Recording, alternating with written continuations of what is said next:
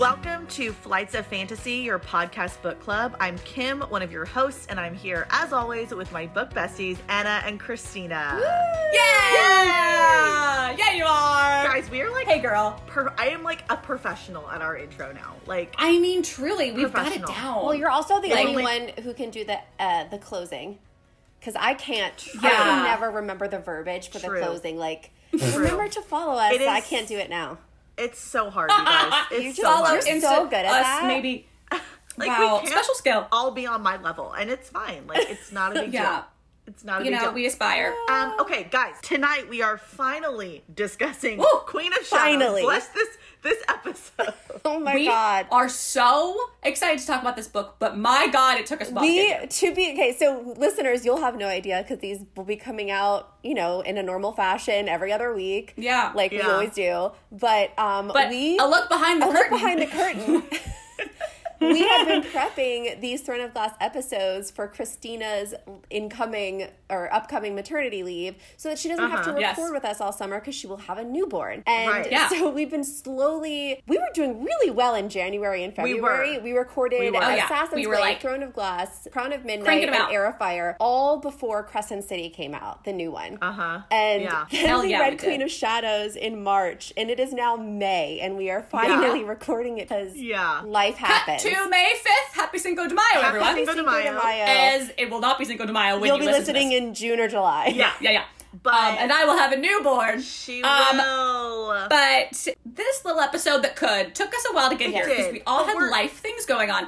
Right. But point is, we decided a few times not to record because we were like, I'm just not mentally in the place that I need to be to give this episode what it deserves because so much happens in this book. And we love this book. We love this book so much. And this is one of our favorites, so we put this off a few times. This is mine, Anna's, my most reread Third Glass book. Totally agree. Really? There's some certain scenes in this one there's some when really I got to, I was like, oh my gosh, that's in this book? I have this scene pretty much memorized. And I realized a lot of times I just skip to certain scenes. That's what I do. It's a very comfort read for me. Like, I just jump to my favorite scenes. And so much happens. So much happens. And, like, the character growth and the relationships, we'll obviously get into it. But, like, I think 4 and 5 are, I mean, other than Tower of Dawn, just because of Kale. But even I can admit that I miss all the other characters in Tower of Dawn. Like, it's not the same without the whole gang together. Like, the gang gets back together. With that being said, where we pick up right now, Oh wait, spoiler warning for Queen of Shadows and all the books ahead of it. How could you have forgotten the spoiler warning? I know, You're the spoiler warning queen. Spoiler warning queen. I'm so sorry. Okay. Yes, guys, spoiler warning. From Assassin's Blade all the way up to Queen of Shadows. We will not be discussing anything post Queen of Shadows. Yeah. So spoiler warning up to that. Spoiler warning up to that book. If you've read up to Queen of Shadows, you're good to go with us. Okay, so Heir of Fire, our leads had all separated. Well, not really. Dorian and Kale were together, and Aelin she was Selena at the beginning, and then she found herself with Rowan, and now Queen of Shadows. Then she found herself. The gang is back together. Yeah, they are. Albeit lots of tension. Yeah. Lots of so they're back together, and Dorian is sporting some here. new jewelry. He is. And Dorian's like not technically back with the gang because like Dorian is not with anyone. He has except for his demon possession issue happening. He does. Just a small issue. Just a small issue. Issue is a good way to say it. He really goes through it in this book. I feel so bad for him. I love him She does such a good job of making us fall adequately in love with him up to this point to where we get here to be very devastating. And I also have to say she writes demon possession better than anyone. Better than anybody. The way she did this All is I'm so well done. Nicolina. I was gonna say like Lou in whatever those books. Does anyone notice Lou hasn't blinked in 31 minutes? Yeah. The Serpent and Dove series. Lou, that is I think also a good one. I do. But something about this is really to me just like she does it so well. The way they described like what the demon prince like made Dorian do and see is like very dark and intense. So dark. And in his head, and it could have gone really poorly. Like that's like a gamble to even write, I think, from Dorian's perspective while possessed, because like it could have been weird or choppy or like strange. And I think the way she did it was so They were well. so few of those chapters. Yes. They were only short. A page about. Right. And it was very much, you would just get an insight into his psyche, I guess. And it's traumatizing. And I wonder if that was kind of for us to be, if that hadn't been there, we would have been on the fence of is he in there, is he not, with Kale and Aelin. So I think it was also kind of probably for us, like, oh, he's still, Dorian, hold on, she's coming. Don't give up on him. Yeah. Don't give up on him. Yeah.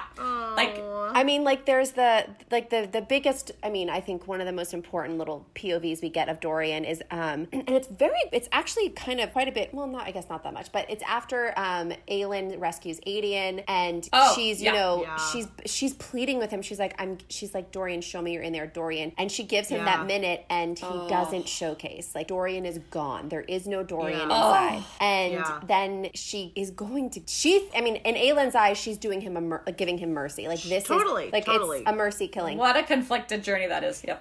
But then, of course, Nezarin shoots the arrow and it goes to shit. But his POV later, the quote is so sad. He had sobbed with relief when she trapped it and raised an ancient blade over his head. Then she had hesitated. And then that other woman had fired an arrow and she had put down the sword and left him still trapped with the demon. But he wished she had killed him. He hated her for not killing him. Oh, and it's just like, Dorian. I can't imagine being in his brain. No, sweet Dorian. Like, oh man, his little, and now he's dark and twisty Dorian. He is dark and twisty Dorian. That's what dark and twisty Dorian is hot, I have to say. We won't say anything, but he is dark and twisty Dorian. I mean, like, we're here for it.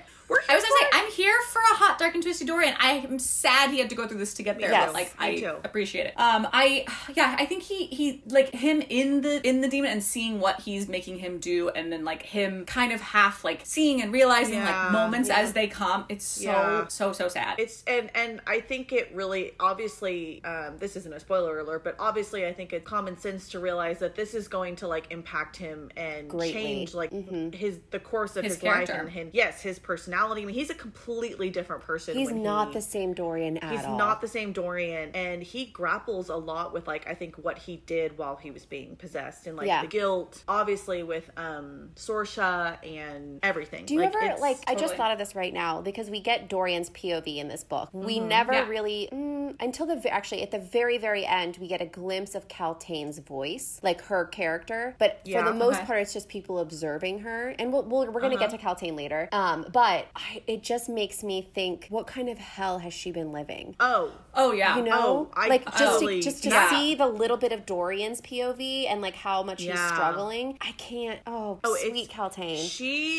Her story is so sad. Oh well, okay, I can save it, but like, she like found somehow this inner like strength and likeness to fight back. And like, oh god. And, I have. When we get to Kaltain, there is some we'll get excellent moments. Okay, let's talk about Miss Aelin. Let's go to Aelin, Asher Galathinius, also known as Queen of Terrasen, also Fireheart, also Air of Fire. Air of Fire. Girlfriend's got a lot of names. Lost Queen of Terrasen. Do you know, like in Game of Thrones? Got a lot of names, if and you I watch love Game them all. of Thrones, the girl who has no name, or a girl has no name, and I'm like, well, girlfriend here has many names. Opposite double issue, down on her names. We just said give her all the names. Yeah, and I love them all. I love them all. It's always funny to talk about this book talk about this series in general, trying to be completely spoiler free when you're talking to someone about the first book, because anyone's gonna call her Aelin, and it's genius and also crazy that she somehow literally changed the name of her lead character 3 books in, and no one bats an eye. No. Everyone's like, it's like obviously. That makes sense. She was this person. Like and now because when you get to this book at this part in the journey, you're like, oh no, she's like a caterpillar. Like Celaena's a different person. It's like this crazy thing. Now she's a butterfly. Yes, like we've gone through the journey. We've opened out of the cocoon and come out a butterfly. We're a beautiful butterfly. Yes. Yeah. That's so true. She goes through it. That's really true, Christina. It's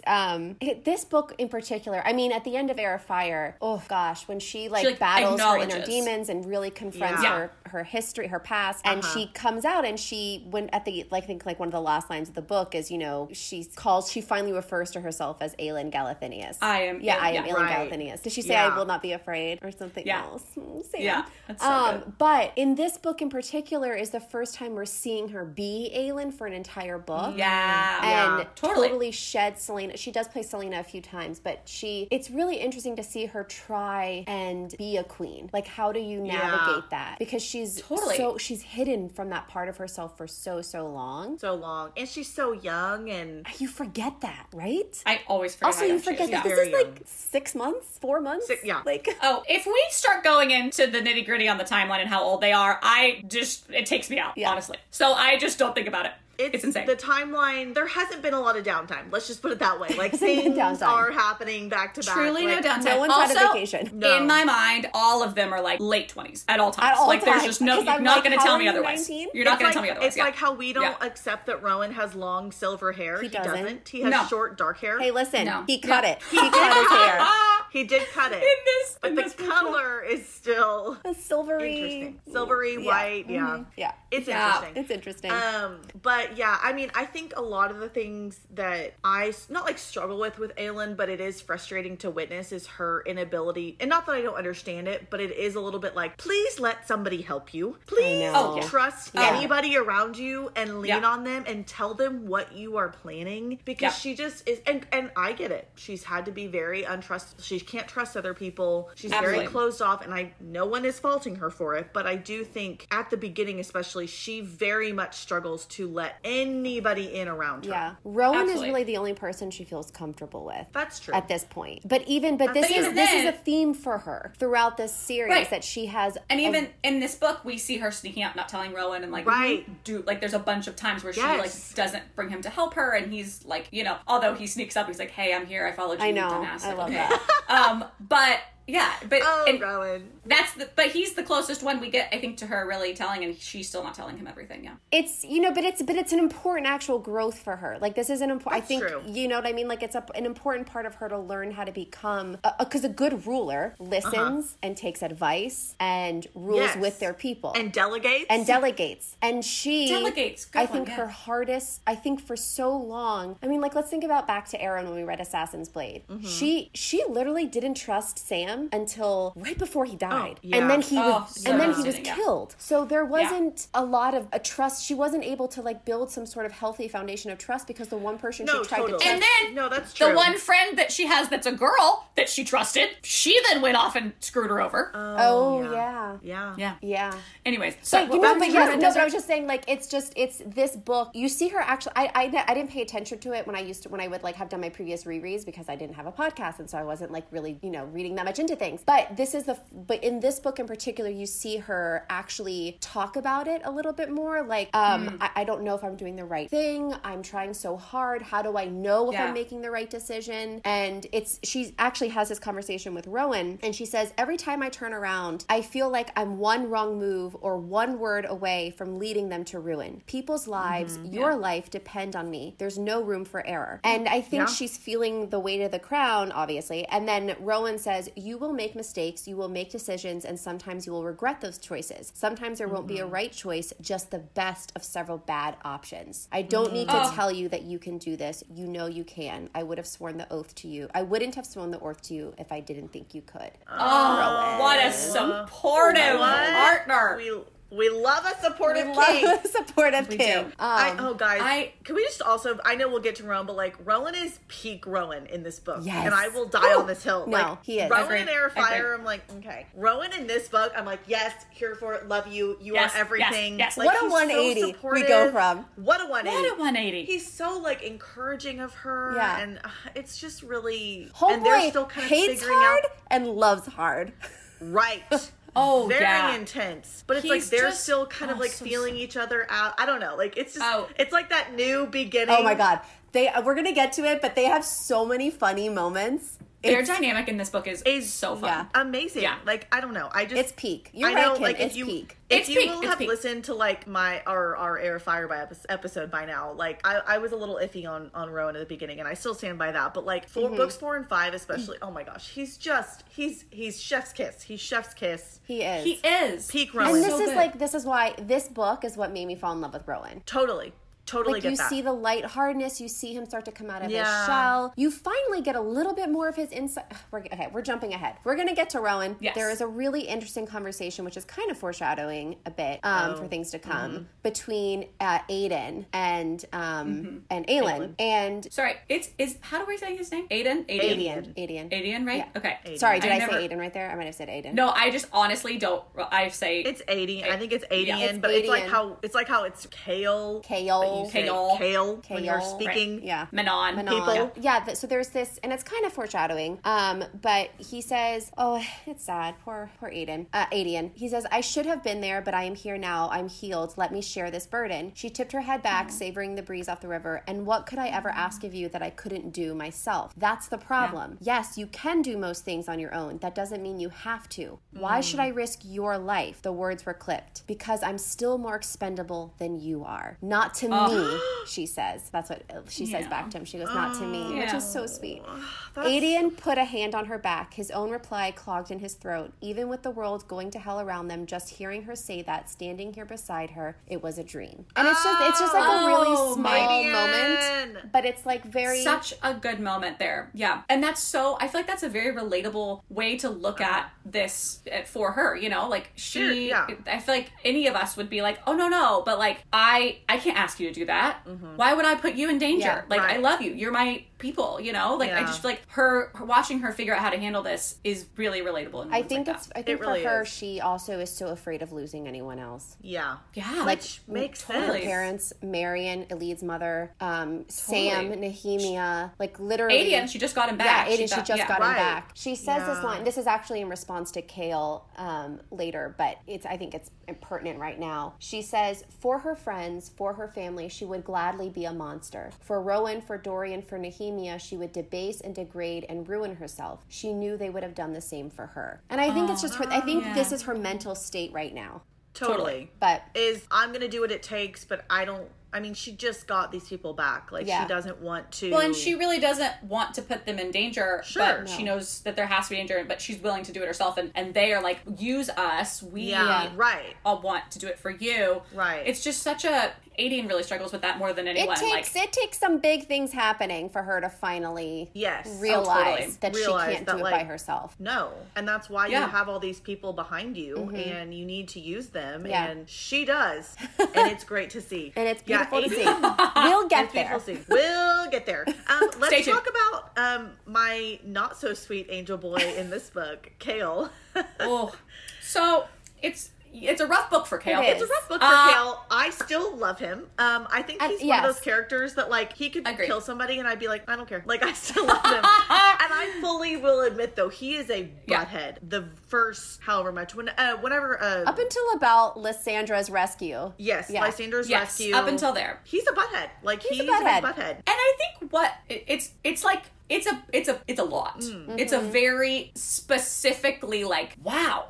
We are really... He's so angry. He's very written angry. For us to be mad at him. Like, there is no... Like, I really feel like at the beginning, she wrote him for us. Like, it's written that we are mad at him. Yeah. Like, he's saying things to her that you're like, oh my God, Kale. I think there had to be some kind of conflict between them, though, because when they left off at the end of Crown of Midnight, it was very nebulous between them. Yeah. Like, things were not resolved at all. And I think they needed to kind of come together and, like, hash things out. And I think there always has to be some kind of conflict in a book, right? Yeah. And there's the overall plot where there's, like, shit's going to hell in a handbasket. But in terms of the characters, like, everyone else is back together. Everyone's, like, happy about it. And then there's Kale, who's like, yeah, you just left us here. And I've been here this whole time. And she's like, I wasn't on vacation. I wasn't on vacation on the beach. Yeah. Kale. And he's like, you know, I mean, and I think, Anna, you said, like, they literally fight like siblings with each other. They do. Like, they are just... They are like, they really remind me, I mean, listen, my sisters and I are very close, but when we fight hard. And we say things because only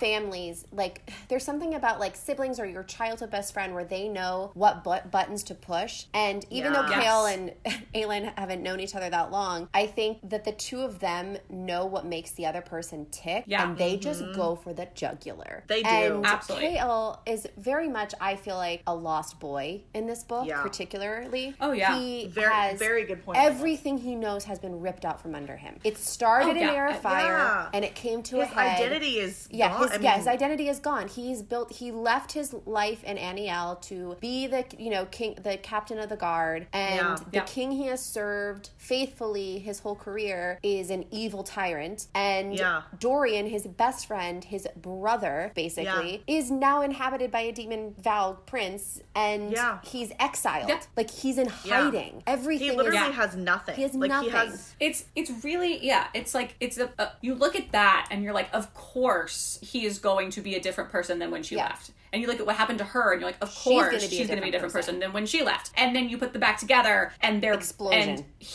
exactly, and it's just like recipe for disaster.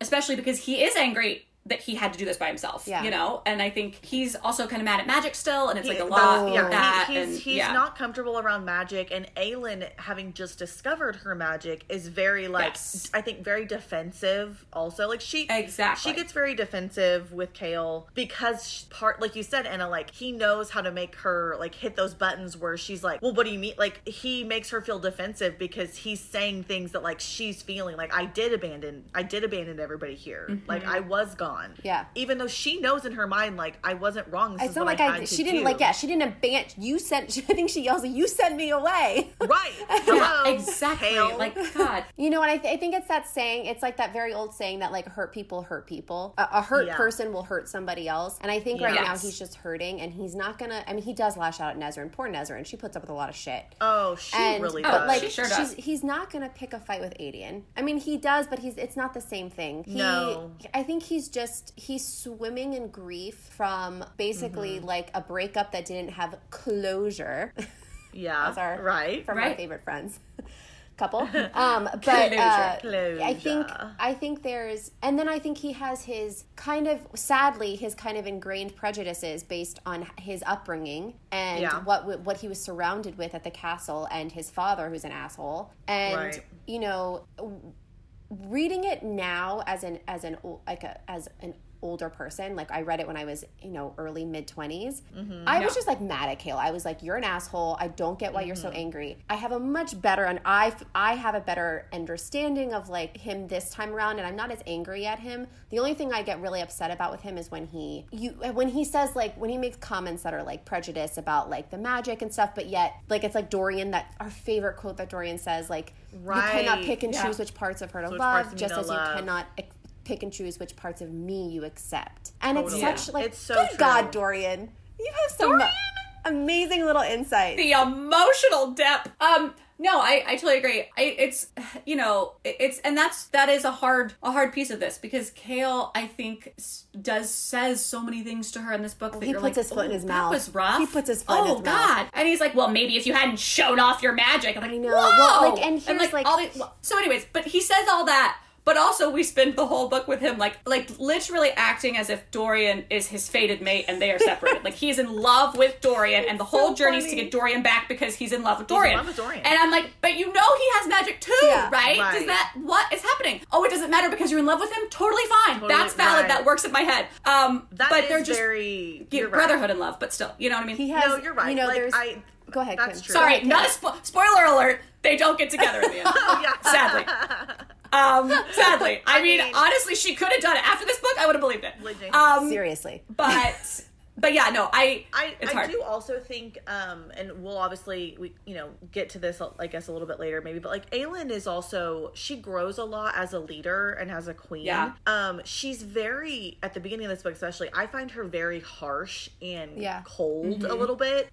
With Kale, even with, like, Adian, like, he gets so upset about the blood oath, and she's basically like, get over it. And I'm like, okay, I understand, and I get that a leader needs to be, like, strong and decisive, but also your people need to be able to, like, know that they can can come to you with things and you won't just like shut them down and dismiss them. And I did find her at the beginning of this book a little dismissive of things that she didn't deem as important, or she didn't fully understand it. And I think she realizes that too. And her and Rowan may even have a conversation about it or something, but like I think she does, I think see her soften as much as she can. She softens when Rowan gets back in the picture. I think it's Adian. I think it's Adian who notes it. Like a part of her, she seems more at peace. Yes. And it is so interesting because when you say it like that, really reading her before he gets there, before Rowan gets there, it's almost on like edge. Like she's like a ticking time bomb. Yeah. And it's like he gets there and it is almost like she can like take a breath. Yeah. I just think obviously she leans a lot on him, which is fantastic that she has him. And so I do think having him there allows her to kind of focus a little bit more on other things and not be so worried about like where he is and what he's doing. Yeah. But I did enjoy seeing her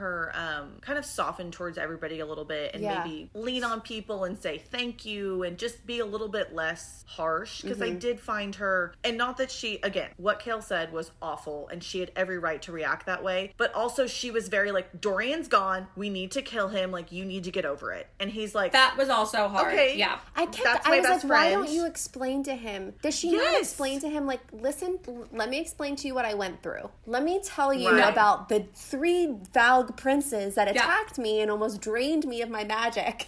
But the problem is when they're having this conversation, it's not in a place of like, let me tell you this. It's because they can't hear each other. It started in a like such a defensive place that we like he said something to piss her off. She says something and then just like battle. They're like not just, receptive. Like, Kale would have been like, I don't. No, he wouldn't have cared. You're right, Kim. Honestly, he's too mad. He would be like. I mean, he calls her like like the quote I just read about her saying like she would gladly become a monster. It's because, and it's funny because they fight so hard, but they really take to heart what the other person says. They do. Like when he calls her about the other's he says, he says, he's like talking about magic and like he says something like, perhaps we're better off without magic. Perhaps magic doesn't exactly make things fair against us mortals. And she's like, you think any of this is fair? And he says, where are the checks against your kind? Iron, not much of a deterrent, is it? Once magic is free, who is to stop the monsters from coming out again? Who is to stop you? And then it's like,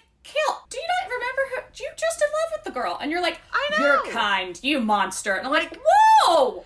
And that's why she like literally goes in her head and all she keeps hearing is monster, monster, monster. And then she says something to him like, you left him, like referring to Dorian. And Dorian does this at the very end of Air of Fire. He gives Kale an escape. He acts as a distraction because he knows Kale can't fight his father. Kale doesn't have magic. Bless his heart. Kale doesn't have what it takes. You, but you can't do much. You can't do shit. I will also say, bless Kale's little heart. And I know it's tricky because he can't show his face and whatever, but he's been spending all these months trying to do something for Dorian. Aelin's there for 3 days and we've gone in the castle. Like, you didn't do anything, Kale. What were you doing? I get it, the Valg. I get it, you were busy. But like, what were you doing? Was the whole plan not to get Dorian and you're over there like running through the tunnels in the sewer? Like I was like, Kale, why are you doing all this? Honey, shouldn't you be spending every waking day getting your boyfriend out of the castle and getting the collar off your him? lover? Yeah. Like, come on.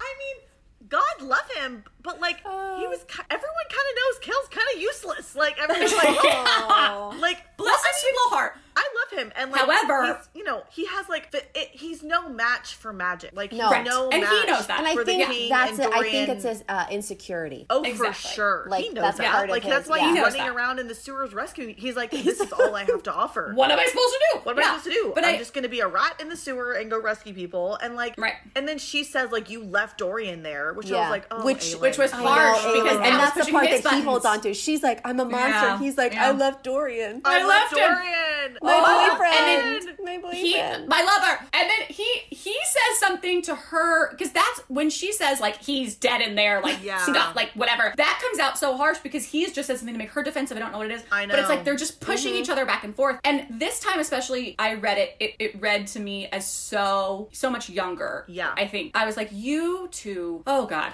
Like just you're wee little babes, and this is just take a breath. then like you're gonna be okay. But also, I think we've talked a lot about Kale. I think his ultimate downfall is his immaturity and it shows in this book. It shows. He's very immature, but he's also very close-minded and sees the world as like black and white. And you do see him obviously throughout this book see that, and Sarah does this so well, like that there's no right and wrong. There's what you think is the best choice at the time with the options that you have in front of you. And you may hate it, but you have to do it. Yeah. And I think he sees that like we've had to do things that I would have nobody's ever wanted to do, but like guess what? You had to do it, and that was the right choice at the time. So like open your eyes, see the world for the complicated place that it is. Yep. And let's move on and pull up our, big boy underwear and let's get and shit to done. end I want to end like Kale's like on a happy note, because I was gonna say their actual apologies to each other when they do give apologies are really it's good. so Guys, sweet. an apology. We get an apology. We're speaking to each other. There were people. a lot of apologies in this book. Well, and I think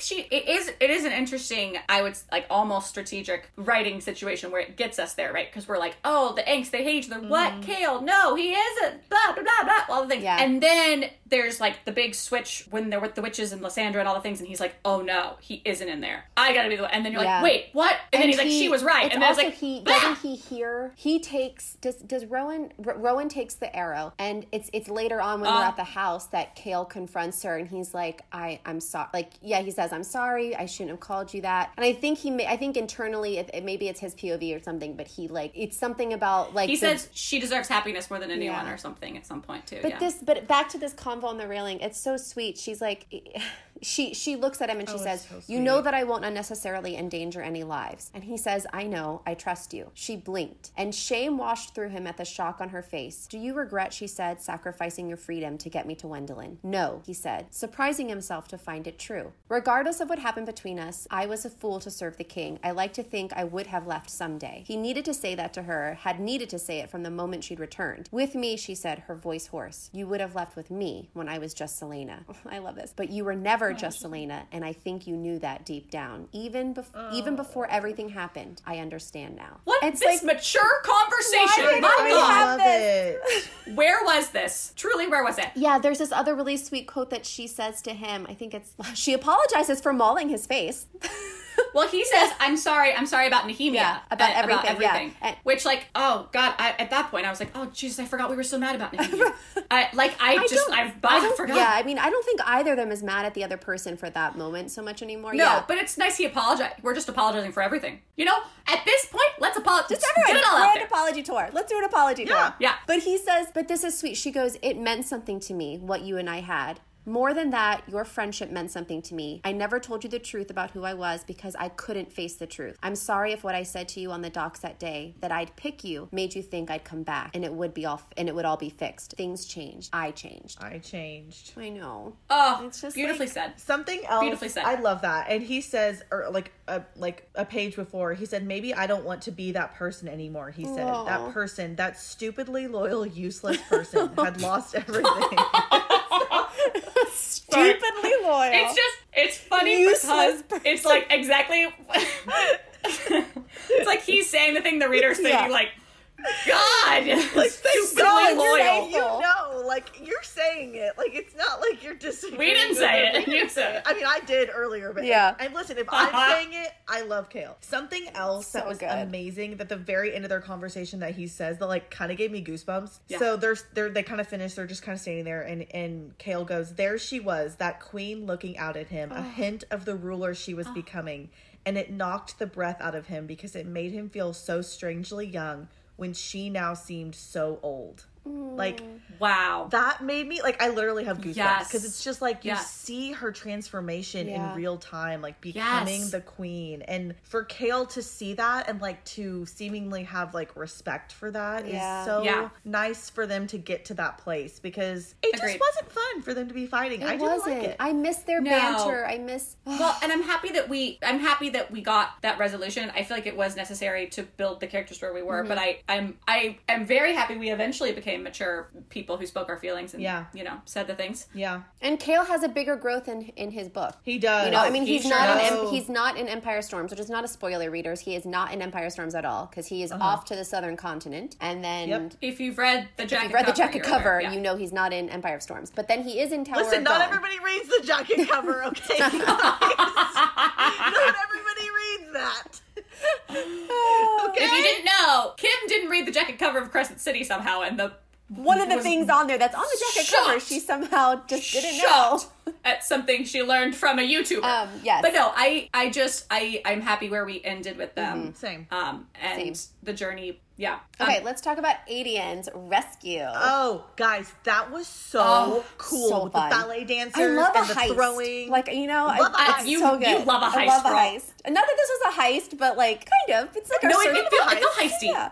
It felt heisty, yeah. I also loved that we got a lot of POVs in this book, which was really fun. But some new ones were Adian, and like seeing him then in the jail ahead of time, right? And he's like, I like hope I can die. I'm trying to die from this sickness, and like they don't notice, so that she won't come get me. But he's like, don't come. I hope she doesn't come get me. And then like Demon Dorian comes down and is like, he needs medicine, and he's like, no. He's like, damn it, he smelled it on me. And then he's like, they like hold his mouth open and give him the medicine. He's like, no medicine. Oh, and it's so hard because Adian like tries. He's like, Dorian. Her name was Sorsha. Do you remember? Oh my God, that's right. He kept saying Sorsha over and over and over again. He was like screaming Sorsha at him. Oh, that was good. And then Dorian was like screaming in his head, like inside himself, like screaming, and the demon like, oh guys, like that. She writes that whole thing. I know we already talked about it, but like, man, it's well done. Yeah. But yeah, so okay, the actual like details were so this fucking was very cool. like, I mean, we love Six of Crows. Like, it's a heist book. And so this felt very Six of Crows to me. Yes. Like, it did. Everything had to go perfectly right. And there's like... at the right time. She's splashing the water over the word marks. And like, she has to... word marks! Everything. Yes. And the dancers and the... and then there's like this whole... There's a whole thing where I don't remember the quote, but Adian's like there, and then he says something like, and then he like, you know, saw his, like, smiled at his queen as she like, he saw her for the first time. Yes. And the way, and it's such a perfect first, I mean, they haven't seen each other in 10 years. And the first time he sees her, she is like the killing calm. Like I am not the princess you once knew. The fiercest. Like, this is me. Totally. Take me as I am. The fiercest she could be, like, so fierce. You know? Yeah. Which is interesting. Do you think if her family had never died, right? If she had stayed, they had grown up, la-da-da, happy little children in Terrasen. Yeah. The dynamic of Terrasen to me felt very, like, I don't know, almost like where they are now. Like, do you think she would have been able to, like, train and fight and do all this stuff, or she would have been this, like, porcelain doll princess and Adian would have, like, kept her in a castle because she's not allowed to, like, I don't know if risk she would herself. have been a porcelain doll because, I mean, we know Elena. Well, I mean, she wouldn't allow herself. Well, I don't know. Like, She might have. Like, the old Elena, I mean, the old princess could have, you know, she could have been, I don't know that she inherently would have gone for like train me, but I do know that like we know that Elena was trained and she grew up in Terrasen. Yeah, that's true. Sorry, side tangent. No, it's interesting. I thought about that. I don't think she would be like the level that she is with as Selena Sardathian. Like, certainly not. Well, no, it's just a lot of his behavior of like overprotectiveness somehow to me sometimes is a little much. Like, I'm like, okay, we're not even to the worst of it. A little much, right? But sorry, just like, but that behavior makes me feel like he would have been like, you're not allowed to, like, right? Do you know what I mean? If that were the path we were going down, it's interesting now. Like, we got 10 years apart, and instead she's like this crazy badass fierce assassin that's like, I could kill people in circles around you. Like, hello, nice to see you. Yeah. I was just saying, he does seem to accept this part of her pretty quickly. Like, remember it's a beautiful moment when they talk to each other and he tells her all about the Bane and, you know, what's he called? They call himself the whore of Aderlin, right? Yeah. Or no. And like, Aderlin's whore. Aderlin's whore. And like, she's talks about her upbringing. And, you know, there's this moment later where he kind of like breaks down and he just says like, I hate that I wasn't there to protect you from all of your scars. Yeah. And I think he he very much accepts this new queen. I think the hard thing that Aedion has is that they were each other's best friend and there were no secrets between them. Do you remember, like, he would come into her room and he would sit in her room with her at night, like sneak in. They would get in trouble for sneaking out together and like being best friends and hiding in the library. And I think that part of Aedion, he struggles with that. Yeah, I think he grapples with that because she is not that little princess anymore. No, you know, right? And he could, and at the end of the day, like he couldn't protect her, and she did have to go through all this hard stuff. And she tells him, like, you didn't need to protect. That wasn't your job. I was taken. You right. couldn't have protected me. You were. I'm sorry. Weren't you like 10? Like how old? Yeah, like 10. Yeah. But also, I think it also hurts him that, like, now Rowan is that person for her. Like, even, like, because she does still confide in somebody, and it's Rowan now, and not Aedion. And I think he really struggles with that. And it is annoying, but I do understand where he's coming from, because, like, he's literally stayed alive with, like, the hope that she is out there somewhere. Yeah. And all he wants to do is, like, reunite with her and serve her and protect her. And then she shows up, and he's like, oh, this is Rowan. He's already taken the blood oath. We're obviously in love to anybody who looks at us for longer than a split second. 5 seconds. Aiden's so funny because he's like, the first time they see each other again, like he notes her scent. I'll just read. It's a really sweet quote, but he says, this is after he wakes up back at her, back at her apartment. He says, her scent hit him. For a second, he could only breathe it deep into his lungs. His fey instincts roaring that this was his family, this was his queen, this was his Aelin. He would have known her even if he were blind. And then he says, I didn't write it down, but like he goes on to say something like, and there was another scent intertwined with him, with her, something old and ancient. And then he goes, interesting. He literally goes, interesting. And then again brushes it away, doesn't bypass that. But it is really sweet. He's really happy for it. And I do think, Christina, back to your point about, like, how would he... I think Aedion, not to bring up Twilight, but... Oh, let's... Gonna bring up Twilight. I can't wait to hear what you're gonna say. Yeah. Listeners, sorry. We just got back from a weekend together and we watched Twilight and we were cracking ourselves up. But the imprinting thing, which don't even...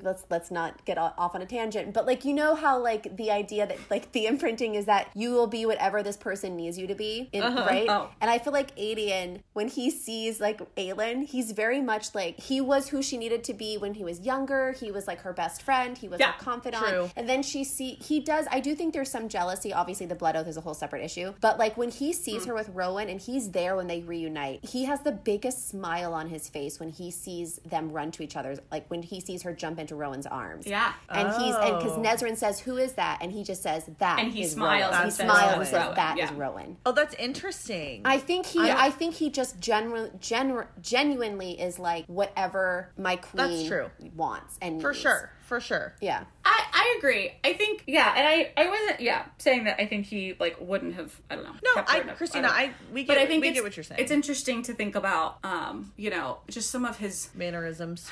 Some of his stuff, I feel like he's like, well, that's not how he did it in Terrasen, and, like, in Terrasen it would have been, and I think that's because that's what he holds on to, of course. For sure. But the blood oath thing to me was like, the only thing, I totally understood where he was coming from, and he spent so long getting to this place, and he did find out in a shitty way. Yeah. But to be fair, also, she thought that he was, like, literally working with the king. Like, she thought he had a call. Like, she did not think he was Aedion. True. Like, she truly didn't think he was. That's true. And how was she supposed to know? Like, you know what I mean? It's just, she's like, I thought that you had a vow. I didn't know you were. Yeah, he had the ring on. I didn't know. That's true. Yeah. A fake ring, but yeah. And to be fair, like, she kind of had to have Rowan swear the blood oath to her in front of Maeve. He did it. She didn't ask him to kneel, remember? Right, I'm saying... Yeah, you're right, Kim, like... Well, so, I mean, to be fair to Aelin, like, Rowan was the one that was like, no, you need to swear this, and she was like, no, I don't want you to, like, we don't have to do this. That's He's very like, true. He was like, no, we do. She will literally destroy you. Like, you're a queen with no court. Like, you need to swear, let me swear this to you. So, like, to be fair to Aelin, like, it was Rowan's idea, and, like, she just kind of went along with it. Kim, I think that's a really good point, and it goes back to something that the quote that I read earlier, where Rowan tells her, like, sometimes you're going to have decisions that are, like, not easy to make, and there's not a good decision. You just have to choose the lesser of the two evil, basically. And not that was an evil decision. I mean, she made the right call. Like, she needed to make that. Yeah, and she says in that moment, I was trying to write it, like, he is my. I can never say this word. Like, he is my Karananam. So like, cares make her So like I would give it to him no matter what. That's like, true. I'm happy in that moment that she didn't backtrack and wasn't like, you're right, Adrian, I'm sorry. Like, because also, like, sorry if spoiler alert as well, as we find out, multiple people can have this. This isn't a one-time, one-person deal. That's what it used to be in Harrison. Right. But, like, we're also coming into this being like, you can both do it. The order doesn't matter, you brat. Like, calm yourself, you'll still take it. Rowan did it first, and now Aiden can do it. Like, we're gonna share Aelin like a good little boys, and, you know? this is the first time we see Aiden's kind of temper angst. He has a temper. We won't... Listen, we love Aiden. It's not like... Well, there is... But there are some things that happen in the next book, in the future books, that really make us a little frustrated. And this is kind of a little... Which, if you reread the series, you'll see this is kind of the first inclination that, okay, Aiden, you got a little anger. Yeah. I really did love that moment, though, where he calls Aelin something. I don't even think she actually says it. It's like it's a bad word. Like, whatever. And Rowan loses it, and she, like, really, like, just immediately commands Rowan. He, like, has picked up a chair, and then he just sits back down and crosses his legs and looks at him. And then she's like, and it's so good. And he's so like, good. What? And, like, he has spent the whole book fanboying over Rowan, and he's this, like, mystical, and then Rowan crazy, like amazing thing. And she's, exactly. And she's like, no. And he's like, okay. And puts the chair back down and sits down and glares at him. And you're like, what? Then it's so good. But then Rowan says to him, like, you will never speak to her that way. If you want to fight with someone, you fight with me. Like, you will never speak to her like that again. And it's so and then seeing their dynamic is really fun. Rowan and Aiden's dynamic grow. They're at the end. Like, they have their little territorial, like, Faye bullshit. But, like, then they also just have, Rowan's like, I'm going to teach you the old ways. This is a court. Like, we are going back to, like, we're going to be loyal. We are each other's brothers. You're like my brother. Yes. And you can tell Aiden wants to be like, oh, like, no, this is stupid, but he, like, loves it. He's like, okay. Oh, so he's about all it. about it. He's like, yeah, it's so cute. Like, it's so cute. And they do form a really beautiful, like you said, Christina, a really beautiful, like, relationship with each other. Yeah. And it's really fun to see, like, when everybody gets on the same page, it's a good old time. There's a few moments later that they have, like, sweet, like, brother moments. I think they even call each other brother. They do. Like, after Rowan gets shot and Aiden's in his room, he, like, says something like brother, and then at the end in the big battle when they think they're gonna die, and, like, they have really sweet moments, the two of them, and I like Doesn't that. Aiden, like, go stand in front of Rowan to try and like protect him? Yeah. And it's just like so it's just I don't know. I know. It's real. I love their relationships. Like, I just love, I mean, we've said it. Another moment, so Rowan just, like, comes into town and then, like, drops all these truth bomb mics. He's like, mic drop, truth bomb. Yeah. And he's like, I swear the blood oath, bam. You're Gabriel's son. Oh, yeah, bam. Gabriel's son, by the way. Lysandre's a shapeshifter. Bam. Like, we're like, what? Rowan, what? Like, he just, like, drops these things everywhere. But the Gabriel reveal, though, is so crazy because you're like, pretty much, I picture it like they're like at a standoff. Circling her, like, staring at each other, like, circling the apartment. And then he's like, and Rowan just goes like, doesn't he look familiar to you? And then Aelin's like, yeah, he looks like me. And he goes, well, I mean, that and, like, you met his father 2 weeks ago. And she was like, what? Crazy. He's like, Gabriel. My God. And you're like, what? Like, he's so casual. And it's of course he is. Yeah. Oh, yeah, it's so good. That reveal, oh my God, is just so everything. Good. It's so good. Like, yeah, Aiden definitely goes on a journey throughout this series, and it's not always he can be a little bit of a butthead. Just but like I like that he loves her so, like, he's so supportive. And he one is so quote supportive. that I love that I had noted from their reunion, which that reunion's so well done. So beautiful. But she's, like, reeling from Kale calling her a monster, and she's been nervous to face him, and he's been nervous to face her because of everything that I had to do. And he just says, whatever you had to do to survive, whatever you did from spite or rage or selfishness, I don't give a damn. You're here and you're perfect. You always were and you always will be.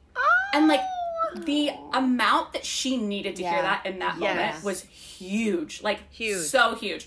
And from him. Yes, it means and, like, so much coming from Aiden. Yes. And I think that's, like, a really big thing they do for each other. You know, is, like, tell each other it's okay. Like, whatever you had to do. Well, because like you said, Christina, she was very worried about what Aiden would think of what she has had to do, and vice versa. Like, he was nervous to meet Aelin again, and they were both just so worried about it. It was so sweet for them both to just be like, it doesn't matter. Like, we're here now, we're together. And I was like, oh my God. And, like, we did what we had to do to get back to each other, and, like, oh, it's God, so it's so sweet. their reunion where they like just stayed up talking and like told each other everything. And then he's like, "Do you want to go first or do I?" And like they just like told each other everything. It's so good. I love them so much. Like I'm so happy that Aelin has her people. Like she's lost so many people in her life that it's really nice to see. I mean, not that there's like, literal hell breaking loose all around them, but like it's nice that she has these people to support her and like be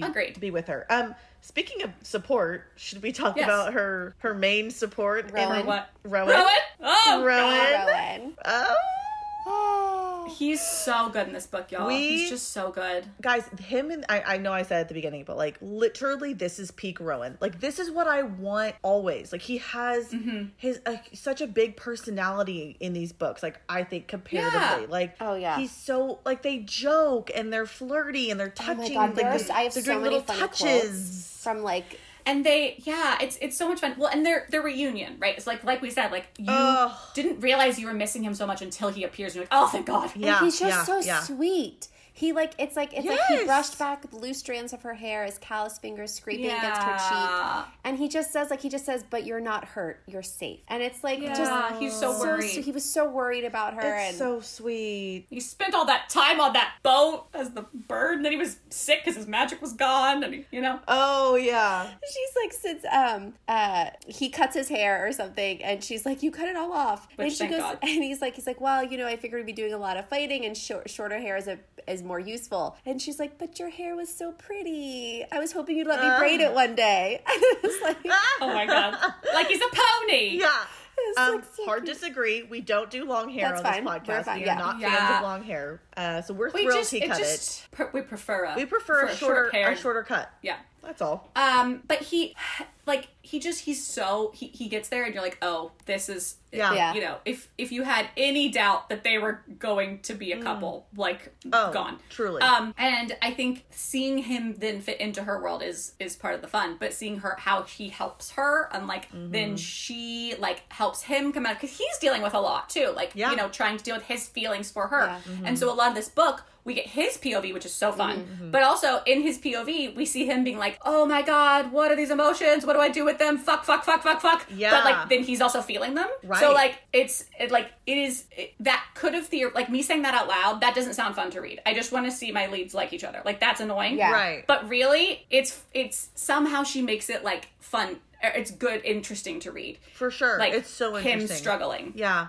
Because you know that he cares about her and he's not coming at it from a place of questioning his feelings. Yeah. It's just questioning the implications of them getting together and how to handle the logistics of it. Not do I love her? Do I not love her? No, I hate her. No, I love her. There's never any of that in this book. He may to her appear that way at times from her not hearing his thoughts, but to us as the reader, it's very clear. It's very clear to everybody how they feel about each other. How they feel about each other. Oh, 100%. But and it's just there's this when you we all know when you start a new relationship where you're flirting with somebody and it's every look and every touch is so supercharged and oh my God, you track each other across the room and everything is just so fresh and exciting. And I felt that with them in this book. I felt them it was written so well. The sexual tension and oh my God, the first tension. Moment they because they were sharing a bed at the end of Heir of Fire, remember? And nothing sexual was happening. Right, I forgot. Yeah, because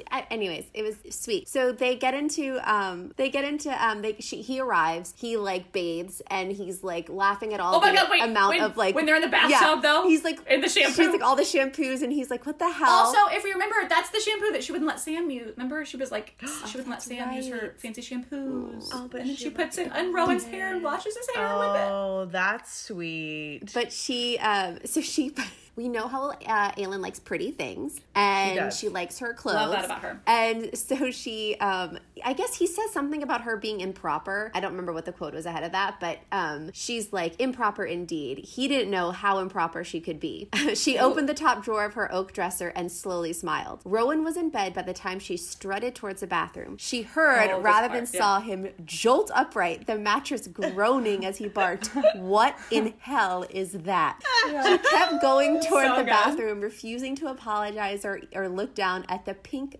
delicate, very short lace nightgown. When she emerged, face washed and clean, Rowan was sitting up, arms crossed over his bare chest. You forgot the bottom part. Yeah. And then is that the part where then he like lays down to go to sleep? He's like, I'm in such yeah, like he's shit. like, yeah, like he's saying there. She's like, yeah. Yeah. It's just so cute. It's like, yeah, it's so cute. Like, and then there's a part later where she wears the little gold thing, and she's like, you can't rip this. It's Lysandros. I have to. Yeah. And like, it's so funny. It's so cute. Funny.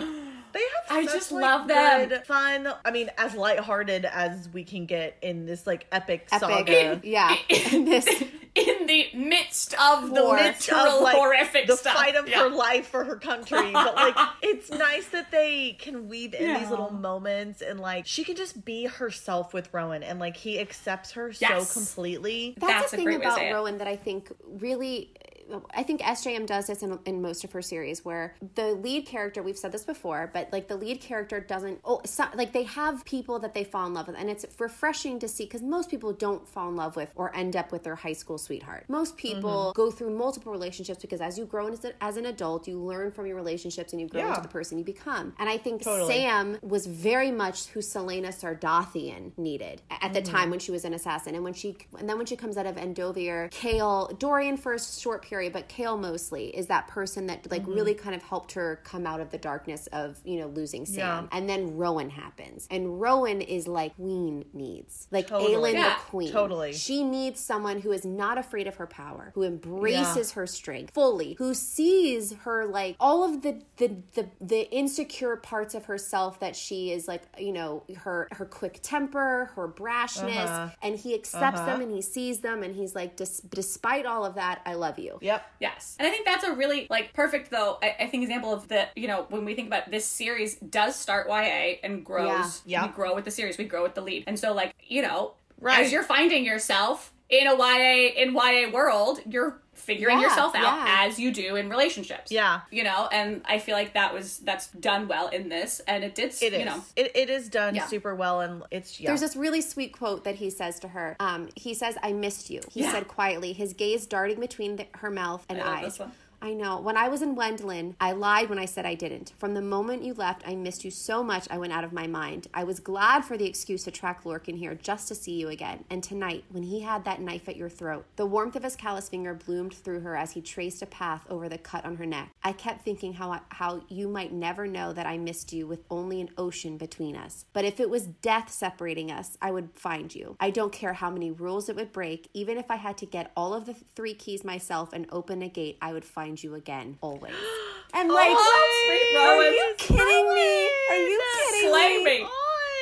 To whatever end. Just to whatever end. Oh my god. And that's really the first moment we get him, like, after that moment, they're like, we're together. Okay, here, we're doing it. Like, and because before that, we have some frustrating moments. We have the don't touch me moment, which I hate. I always skip. It's this immediate reaction he has. Like, I don't know how to do this because the one time I did it, my wife and child were slaughtered. I'm trying so hard not to, and you're making it really difficult. With your love and your feelings. Yeah, and I love seeing that because it adds a depth to him that, like, I think in some of the later books we kind of lose sight of that a bit. For sure. So. And we're not saying we don't get anything of them going forward. It's just that it's a lot of I love Aelin. It's a lot of I love Aelin. Which is amazing. We love Aelin, which is great. So that's fine. We love Aelin. And I love this quote. I want to read it really quick and then we can move on. But I want to say this is Aelin talking to herself. And it says, she could forgive the girl who had needed a captain of the guard to offer stability after a year in hell. Forgive the girl who had needed a captain to be her champion. But she was her own champion now, and she would not add another name of her beloved dead to her flesh. Oh my God. I love that because Isn't that beautiful? That's a great quote of her finally realizing, like, it's okay that I needed Kale. Yeah. It's okay that I needed him, but I don't need him anymore. Like, I'm going to be my own. I'm my own champion. And I love that. We love a queen. 2 really quick Rowan things I just want to say really fast. I really loved the moment where she showed him around town and she played piano for him in the theater. And he sat there and like listened to it, and she was crying and he was like, it's amazing. Thing number 2. I guess I have 3, sorry. Thing number 2. When they go to Sam's grave. Oh, yes. I want to talk about that. And he brings a rock and he like has his own emotional thing. Like, wait, like, thank you for being there for her when it was just so beautiful. And like the beautiful. Emotional maturity and depth of him, like putting the stone on Sam's grave and being like, doesn't he say like, thank you for being something, like being who she needed or being loving her? Yeah, like being like, you know, just, who she needed at that time. It's so good and so good. Beautifully, like, oh my god. And then just these quotes that I really love. There's a certain point where she says to him, which I think is just so beautifully written and so good for her, "You make me want to live, Rowan, not survive, not exist, live."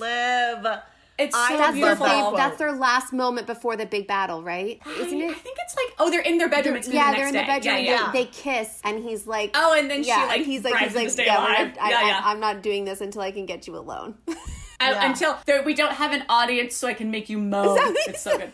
Oh, right. But then whole battle happens, which is a lot. Skip to the end. So she wakes up and he's just like, what? And he's there. And then he says all these really sweet things. But he says, "You make me want to live too, Aelin Galathinius. Not exist, but live. I spent centuries wandering the earth. I think that whole time, all those centuries, I was just looking for you." Looking for you! I think we're all thinking the same thing.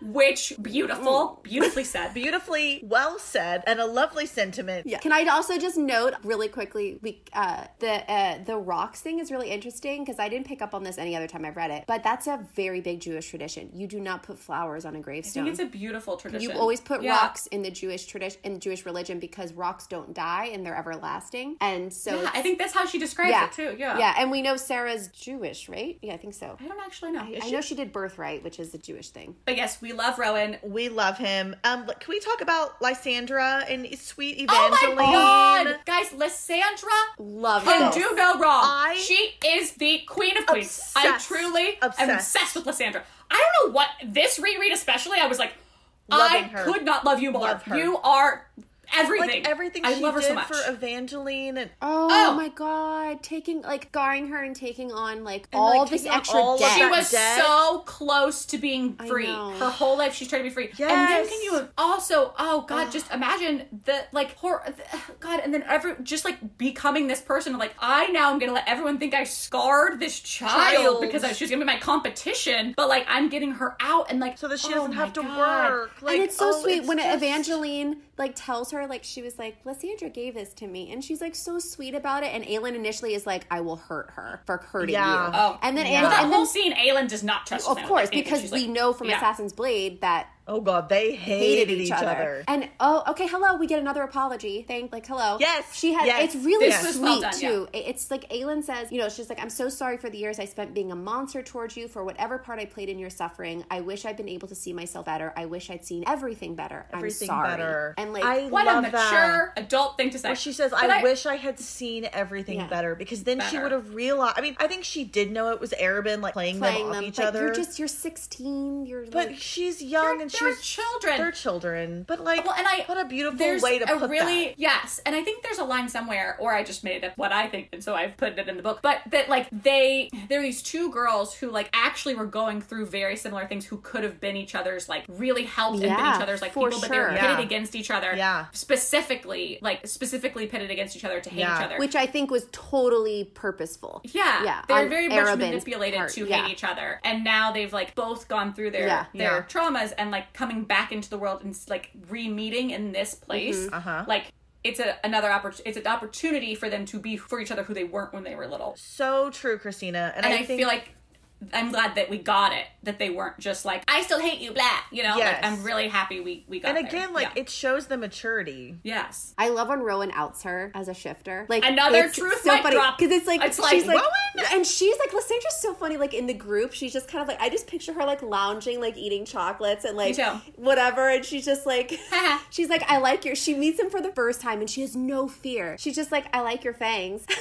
Yeah. And Aelin choked terrifying. on she looks like Rowan. I like your fangs. What the hell? And Aelin choked on her grape. Of course Lysandra did. Rowan gave a little grin that usually sent Aelin running. Are you setting them so you can replicate them when you take my form, shapeshifter? And it's and Aidy's bullshit. I'm sorry, they what? flip out. Yeah. It's so funny. That was such a cool reveal, and I love that she's a shapeshifter. It's so cool. God, again, she cannot do no wrong. I love her so freaking much. She's so cool. And then the really complex, crazy thing where, like, she figures out she's a shapeshifter when she's little, and so her mom kicks her out. So and then she realized, like, pretty little girls get more money begging on the street, so she becomes this pretty little girl, and then magic stops, and so she's stuck in that body, and she doesn't remember what she used to look like, and, like, she couldn't even be it if she wanted to be, and, like, oh my gosh, that's it's just so complex, and it's so well done, though.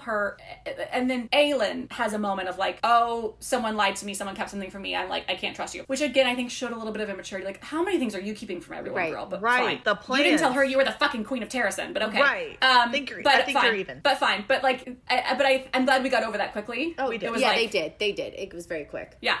But I loved getting to see them be friends in this book and have their, like, female friendship and, like, just, like, be there for each other. And Lysandra just is so fucking good. Such an amazing character. Like, she's so, like, I will say, like, I know it's not a competition, it's not what it's about, but I find their friendship to be a lot more fleshed out than Celaena's friendship with Nehemia. Like, 1000%. Oh, agreed. Like, I just love their bond. Well, we get to see more of it. But it's just weird because it's only, like, one book. And we had 2 books of Nehemia, and I was like, yeah, you're right. See, I still feel, I agree. It may be that, I mean, she was also, granted, we are on book 4, or book 5 if you include Assassin's Blade at this point, because it was published. And I think that what's her name? Sarah has grown a lot as an author at this point. What's her name? Well, I think a lot of Nehemia was keeping a lot of things from her. Yeah. We couldn't have a lot of, like, we're besties, let's have chats in bed and, like, be, like, I don't know, bonding as much in that, because, like, Nehemia was keeping things. There was always a barrier with Nehemia. There was always that, honestly, the royalty thing. There was always this air of, do you know what I'm talking about? Like, being like a prince or being a princess, if you have to wear a certain face. And I always got that impression with Nehemia, that there was a sense of kind of like rigidity to her. Whereas with Lysandra, she just fits right in. And she's so easy to talk to. And she's funny. Yeah, I think there's just something, we get more scenes of them, like, having their guard down with each other. And I think that's maybe what makes us connect with them more. But yes, I agree with what you're saying, Kim. That, like, somehow we connect. I liked their friendship and I guess a lot. it might not be fair, but again, like, it goes back to what we just said. Like, they have had such similar upbringings in being, like, abused in so many different ways. Oh God! And it's so by the same evil man. God, the same evil man. Virginity. Oh, disgusting! I hate him so much. I hate him. He's so much. Gross. Is he? Do we have him in our outline? Oh. Can we talk about him in a minute? He's coming up. We do. We're about to talk He's about coming him. up. Good. But guys, let's talk about Aelin purchasing her freedom and making her a lady of Terrasen. Lady Lysandra of I Terrasen. love that so much. Obsessed. Lady Lysandra, Obsessed. love it so When much. he and she presents the little box as a key at yes, the end. It's like so sweet. And then Lysandra says to her, like, well, what if what does she say? She's like, what if they, like, are gonna, like, let me be a lady, or, like, would be happy with me being a lady? And she's like, well, then they have no room being in my court. She's like, I don't want them. Yeah, she says, your people will resent you for appointing me. Aelin slid onto the ground, knee to knee with her friend, and took the box from the shapeshifter's trembling hands. She pulled out the gold ring that she'd commissioned weeks ago. Blah, blah, blah, blah. Weeks ago! There is no one who deserves it more, Aelin said, grabbing her friend's hand and putting the ring on her finger. There is no one else I'd want guarding my back. If my people cannot see the worth of a woman who sold herself into slavery for the sake of a child, who defended my court with no thought for her own life, then they are not my people, and they can burn in hell. Oh, yes, perfectly Aelin. said. It's like perfectly so said. I love it so much. They immediately jump to lightheartedness, and she's like, well, what are you going to call it? And she's like, I don't know, like, maybe Lysandrius or Lysandraland? It's like... Lysandraland. See, it's like that kind of, like, I love the also banter. Her sliding down knee to knee and, like, her friend, and oh God, see, that's so Aelin. See, that's Aelin, like, beautiful. letting her guard down more and being a lot more vulnerable with Lysandra, and, like, she's able to, like, have these softer moments. And for me personally, I really enjoy. I need to see that, because sometimes Aelin can come off almost like not real, like in these moments when she's like this badass, like has 15 different plots going on. Like sometimes she can seem a little almost like a figurehead. Not a figurehead. I'm not like, she just sometimes it feels like, oh my God, how are you even real? Like, how are you doing all of this? This is like a realistic emotional moment. Yeah. But when she has these moments of like, I don't know what I'm doing, how am I going to make these decisions, and like being emotional with Lysandra, like that to me really connects me to Aelin. It makes her such a really important. You're character. so right, Kim, because it's so important as a writer that Sarah put those moments in there, and she does by the end of the book. Aelin has had a moment with every main character. She has the one with Chaol girl on the roof. She obviously has tons with Rowan. She has the one with Adian where they're talking about protecting each other and talking about forgiving each other for what they've had to do for the last 10 years. Lysandra.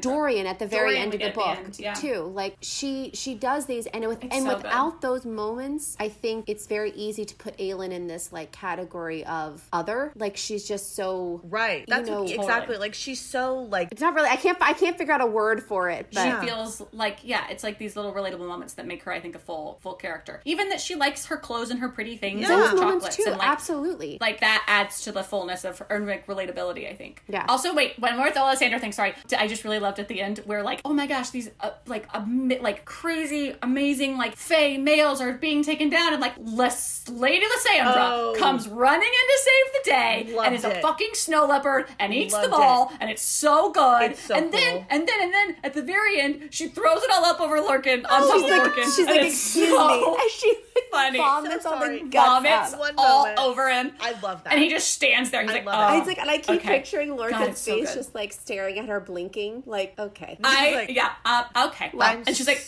excuse me. So sorry about that. Excuse me. I just love that. Walks oh my away. God. That Christina, that was such a cool moment when she comes back. And really, if you think about it, she was like coming back to help them. She got Evangeline out fine. Right. And then she was like, no, you know what? I'm going to go back and help them. Before magic was down. Like, she was not the snow leopard yet. She was just like, I'm going to go help my friends as me. As sweet Lysandra. And then the tower came down. She's like, oh, you guys are fucked. I'm going to be a snow leopard and rip your heads off. Like, oh my God. That moment when the magic comes back and she, like the whole city and she feels it and she like erupts. That was so freaking cool. Like, and she like races toward the castle and I was like, yes, Lysandra, yes! Like, I was like cheering reading it. Cause I know, me too. And like they're losing and like they think they're going to die and she just comes like down the tunnel so like good. out of nowhere. There. Okay, crazy. so let's talk about our least favorite character, Arobin. God, He is the worst. I hate him. God, so he's much. the worst. Even our first meeting with him, he is like just this line that he says. It's like the first time we see him. We haven't seen him since Assassin's Blade. We just hear about him. Which also, really, in most of our reading journeys, which the first time around, we didn't read Assassin's Blade. So this is really the first time. Yeah, this is really the first time. Like, if you're like me, I didn't read Assassin's Blade until this past January. I've read the series as a whole about 3 times. But without reading Assassin's Blade. And he is just he's abusive in every single sense of the word. Physically, emotionally, psychologically. He's an asshole. All of it. Scum of the earth. And, oh God, she confronts him. It's in the very beginning of the book. He brushed a kiss against her cheekbone, his lips soft and warm. Don't touch her. Don't touch her. Don't even look at her. If you forgot, readers, he orchestrated Sam's death and sent her to Endovier for 2 years, a slave camp. Oh, don't touch her. She fought the shudder that trembled through her and made herself lean into him as he brought his mouth against her ear and whispered. Oh God, can you imagine him whispering this scene? I can just see it like a movie. No. He goes, tell me what I must do to atone. Tell me to crawl over hot coals, to sleep on a bed of nails, to carve up my flesh. Say the word and it is done, but let me care for you as I once did. Before that madness poisoned my heart. Punish me, torture me, wreck me, but let me help you. Do this small thing for me and let me lay the world at your feet. Go die. And you know, those words specifically, out of anyone else's mouth, I'd be like, oh wow. Yeah. Do you know what? I thought that like if this was like a Hades Persephone thing, or like a Tristan Isolde, what is it? The Isolde, the what's the King of Battle and Blood book, whatever. Oh, King of Battle and Blood. Adrian and Isolde. Yeah. Like if that was like Adrian saying that line, you'd be like, oh wow, Adrian. Any other character, like I would be like, oh wow. Like that's still sweet, but. No, he could say the nicest of nice things, and I'm still like, hate him, want him to die. You are repulsive. You're foul. You're literally repulsive on the page. It's the brush of the kiss against the cheek, and her shuddering. I could not let him touch me. I couldn't. He's foul. He does it. He's so bad the whole book, and I'm so even after he's dead, he fucking outs Lysandra, and that's how she gets kidnapped. Yes. I was so mad. I was like, God damn it, you're dead, and you're from the grave. From the grave. From the grave, you're screwing these people over. How are you doing this? Well, okay, so first, we get to see the manipulation in so many fashions, but one of the ways specifically that was really interesting is the dinner party. So he invites them over for the dinner, and it's this really, first of all, really great Rowan moment because he, as a sign of manipulation, sends this lavender oil to her as like, to Aelin, as like, I hope you wear this tonight, whatever. Yeah, it's the lavender, is it the lavender oil? Bath oil? Yeah. Yeah, so then Adian and Rowan are like, does he expect you to wear that? That's disgusting. And she's like, yeah, on my skin it's part gross, of the I know, game. but like, this is what it happens. And they're both like repulsed. And then Rowan shows up with it all over his skin, and he just says, thank you for the oil. My skin was a bit dry. And it's so good. All it says is Arobin blinked. I am so comfortable in my masculine fae badassery that you send something and I'm like, thank you very much. This was lovely lavender oil for myself, very sir. moisturizing, and you can literally do nothing to make me feel less confident. Yeah. Like, fuck you. Oh, God, it was so good. Love that moment. Also, I love them talking to each other in their mind to mind. This is one of my favorite scenes with them. It is perfection. So okay, so they're mind speaking at the table, and he's like, I would pay good money to see 17-year-old Aelin meet 17-year-old Rowan. His green eyes glittered. Arobin was still talking. 17-year-old Rowan wouldn't have known what to do with you. He could barely speak to females outside of his family. Liar. I don't believe that for a second, Aelin says. It's true. You would have scandalized him with your night clothes, even with that dress you have on. With your night clothes? I know, with your night clothes. Oh, and this is my favorite. She sucked on her teeth. He would probably have been even more scandalized to learn I'm not wearing any undergarments beneath this dress. And then it goes, like, the table rattled as Rowan's knees banged into it. Arobin paused, but continued when Adian asked about what the demon had told him. You can't be serious, Rowan seemed to say. Did you see any place where this dress might hide them? Every line and wrinkle would show. That dress is tight. And it's so great. He's like, do you delight in shocking me? And she's like, how else am I supposed to keep a cranky immortal entertained? It's like, oh my God, so great. And then it's like they finish looking at, they're just like staring at each other. They get like totally lost in each other's eyesight and eyes. No one else can hear them talking or saying any of this. So it's just them going like this. Right. And it's like, flirty face. And flirty face. Ooh, flirty face. His grin was distracting enough that it took her a moment to notice the silence and that everyone was staring at them, waiting. She glanced at Arobin, whose face was a mask of stone. Did you ask me something? And it's like, I love picturing that moment so good. So much because like picturing him talking, and then like he's like, I think I'm in control of this moment. So, Aelin, let me ask you this question, and she's just like literally just looking at Rowan. Basically, I fucking Rowan. Like she's smizing at Rowan with like everything inside her, and she's like, For the longest time. Oh, I'm sorry. Did you say something? Yeah, it's so good. Lysandra has a really good quote after that moment. She said, she's talking about them, and this is like the perfect way to put it. She says, she wondered whether the queen knew. Rowan did, Adian did, and Arobin did. He had understood that with Rowan, she was no longer afraid of him. With Rowan, Arobin was now utterly unnecessary, irrelevant. Love it. And like, it's so true. That's exactly what it is. She's not scared of him anymore. She's like, he can't control her. No. Well, he tries. With the ring. The fucking ring. Okay, when you first read that, when I first read that, I believed it. I was I freaked out. I was like, no, we're not doing this possession shit. We've already got freaking Dorian. I was like, we just did this, motherfucker. Did this. Like, my God. And then I was like, oh my God. Like, I was so mad. I was so upset. I was like, she's gonna have to, like, Arobin's gonna control her and this is gonna be terrible. And then they get home and she's like, oh, well, that was entertaining. She was like, takes the ring off. Yeah. God, it's like, so good. Anyways. And Adian and Rowan are freaking out the whole carriage ride. They know, They're like, they knew losing it was fake. No one knew until she got home. Wait. And then she took it off. Really? I thought... She did that all without telling them. She went with Kale. Down to the sewers and got the ring off that guy, I think. That's right. Because she's like, I needed you guys to believe it or something. She goes, I need you. Which makes sense. That makes sense. That makes sense. Yeah. Like, she doesn't want them being like, anywho. Yeah. Although I don't know. Oh, I guess because they were in the carriage, maybe Arobin, like, sent a carriage for them, so they had to be quiet. I think that's why she says something about, like, in the carriage, she has to act like it, because the guy will just go back and tell Arobin. And it's so gross when he puts the ring on her, and he's like, tell me you love me, say my name. and she says it's I want to vomit. Because that's why, as the reader, you believe it, and Rowan and them are listening, and they believe it, and it's so bad. No, I think they did know that it was fake. I don't think they, because there's a reveal. She says, no, because she pulls off the ring and she says, so that was what he wanted. I honestly expected something grander. Yeah. And then and then it says she put the ring down the table. Nobody acts surprised. Rowan frowned at it. He didn't check Steven's other hand. Oh. No, she said. Aedion snapped. Oh, Aedion doesn't know. Aedion says one of you needs to explain now. Damn it. Okay, of course Aedion doesn't know. Of course Aedion doesn't know. Come on. Poor Aedion. This is a little bit of a running thing for him. He doesn't know. Clue him in. Like, make up a fake plan and tell Aedion something. Just make him feel involved. Yeah. Just make him feel included. Thank you, just Christina, bring it in. Exactly. Let him play with you. Let him play with Aedion, Rowan. Let Aedion play with you. Let him play with you. Be nice. Yes. Be nice. Yes. We share our toys. Anyways. How do we feel about Lysandra? Are we glad that it was Lysandra that killed Arobynn? Yes. I think it was very fitting. I think that. I mean, honestly, I agree. She could have written it either way and I would have been fine with it. But I really appreciate that Lysandra got to do it. Because I think in a lot of ways, her horrors, I mean, I don't know. I mean, the physical act of, she was basically, raped every night. Right. That's true.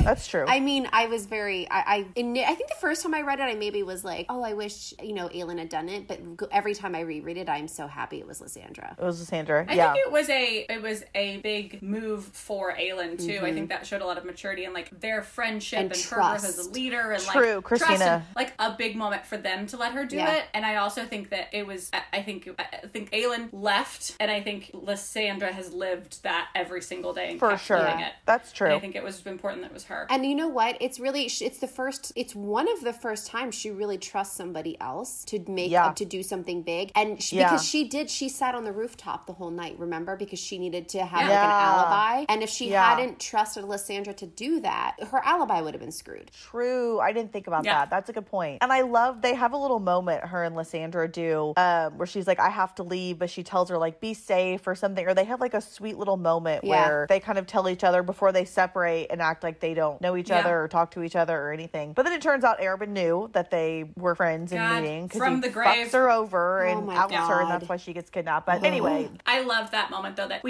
she got revenge. She got redemption. Like we got that for her. For both of them, but that she let Lysandra have it. Also, the moment then after, like the sheer, I wish we could see this scene, like, I mean all these scenes, but like the sheer hilarity of then her then having to come back and be like, okay, I'm gonna be Selena again, and they're Aedion and Rowan like, who the fuck is this? And Lysandra's like wailing, so like, good. Lysandra is like drama queen.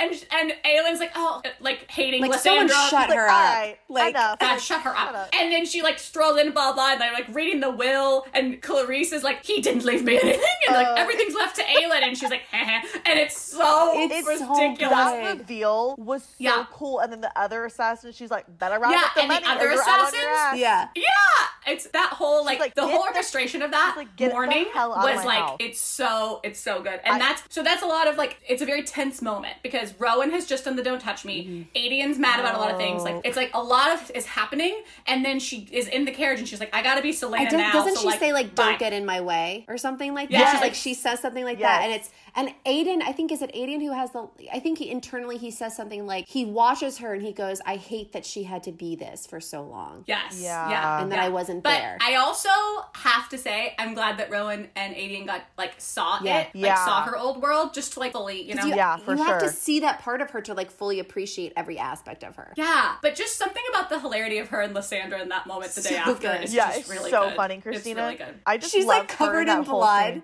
She's like, and she's like, okay. And then Aelin's like, where's the body? It's just so good. You let somebody else in there? It's so good. Yeah. She plays that whole thing so well, and when the reveal, that's why she was going to the bank all those times, and it's just, as much as I, sometimes get frustrated with Aelin for her lack of sharing, it obviously makes a great reveal whenever it comes out. That's it makes some of it worth it, because you're just like, I appreciate her not sharing, so that therefore she didn't share with us as well, because then it's fun for us. She's to find always out. 10 steps ahead.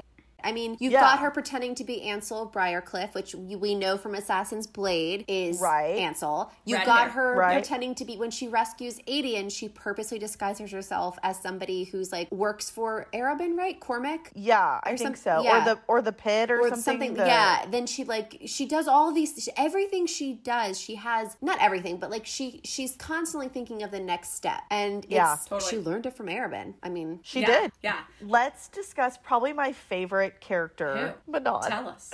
Oh, okay. I'm with witches, you there, the witches. Kim. I think Manon is probably my favorite. She's just so interesting and so morally gray and so layered. Like, don't get me wrong, love Lysandra. Like, I'm talking about Aelin to me is like an obvious, like, doesn't count. But like, Manon to me is so fascinating. Like, everything about the witches is fascinating. Yes. Intense. I agree. I think that scary. I think I end up liking her more. I think she's still a little scary for me in this book. Oh, she's but terrifying. I like her. I'm like, find it fascinating. And I think the way it's written, as always, because SJM is our queen, like the juxtaposition and the going back and forth of like this world to that world feels jarring in a crazy way, and like a not a scary, like it's good. I think the more jarring and scary in a fun way. It's terrifying, but make it fun. Like every time I reread it, I get so much out of her POVs, because just we know that her journey is still continuing. Obviously, at the end of this book, like she is very much questioning what her place is in this world, and you know, and what a crazy world that it is that she's built in this. That like. So at the end of Air of Fire with the Kraken, when she has to kill the Kraken,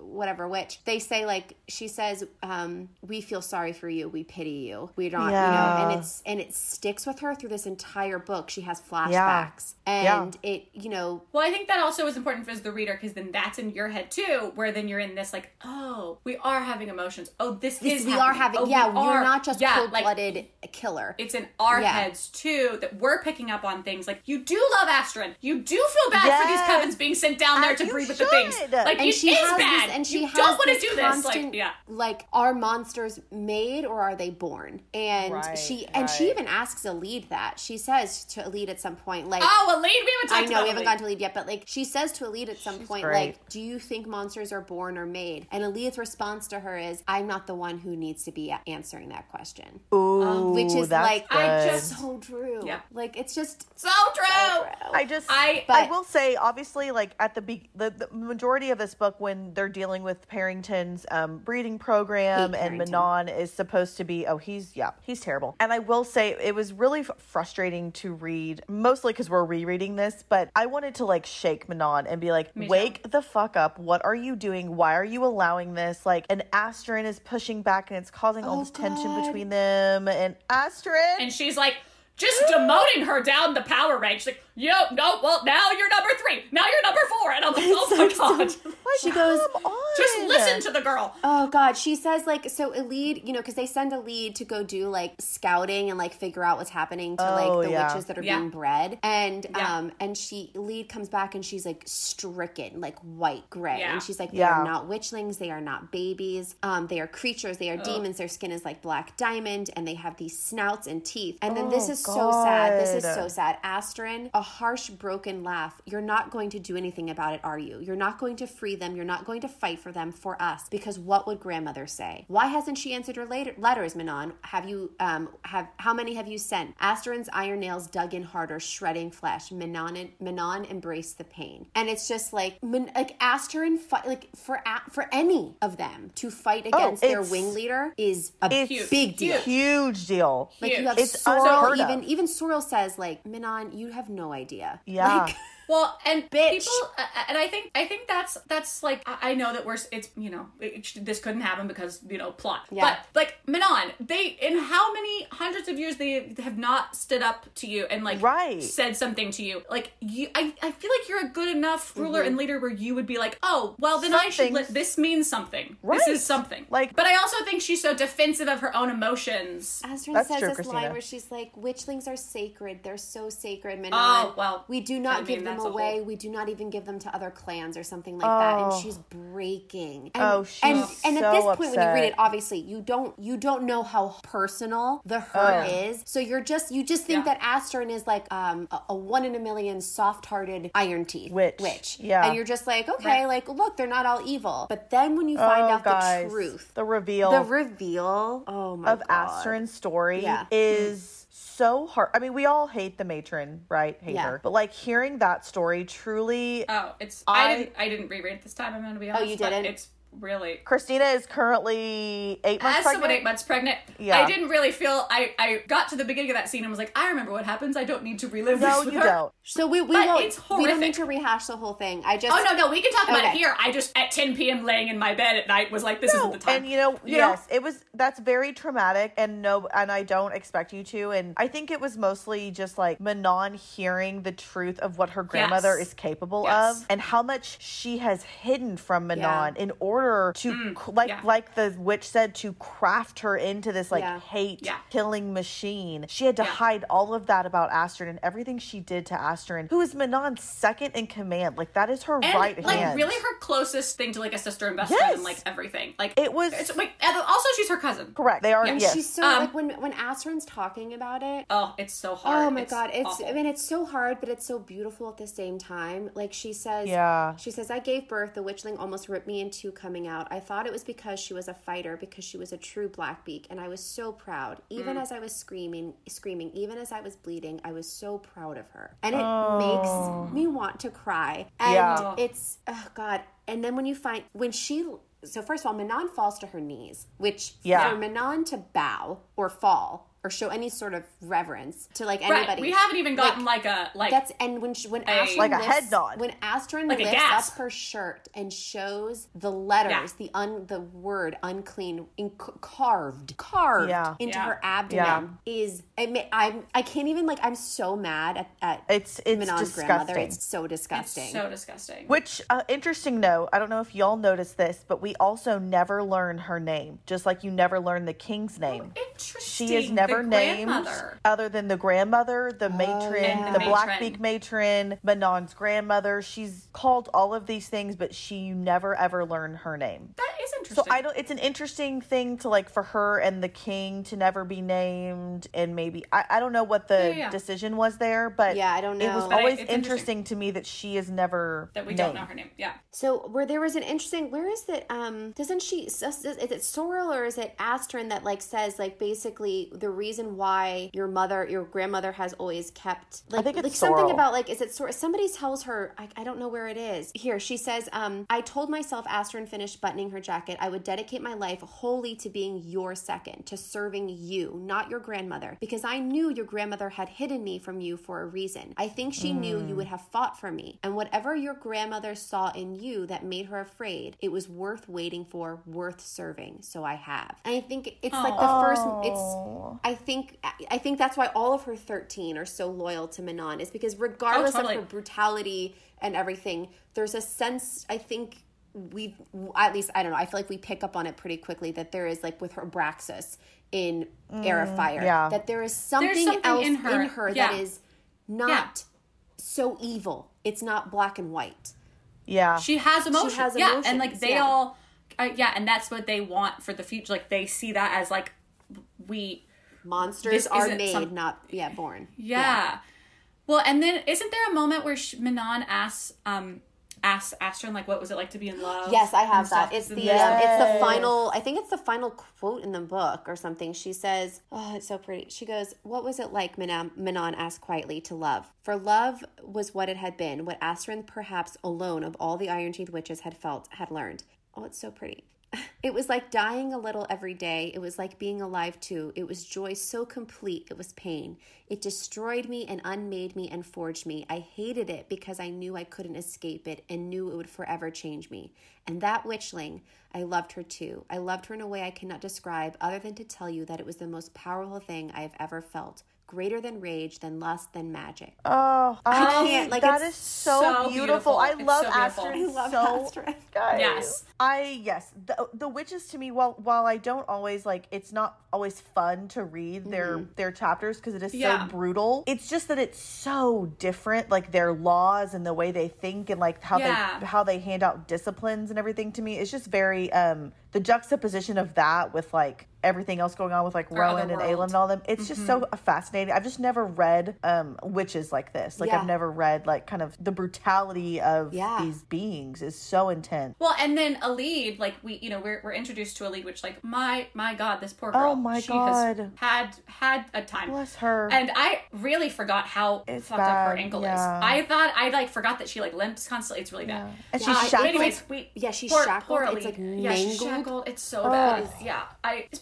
But poor Alid, point is, but she's still like sweet and feisty and smart fighting. And like doing the things and gonna figure out how to escape and all the things. And then like, but just think about her mindset, right? To have been also love that she's a little witch, but they like figure that out and like, all right, so here's the deal.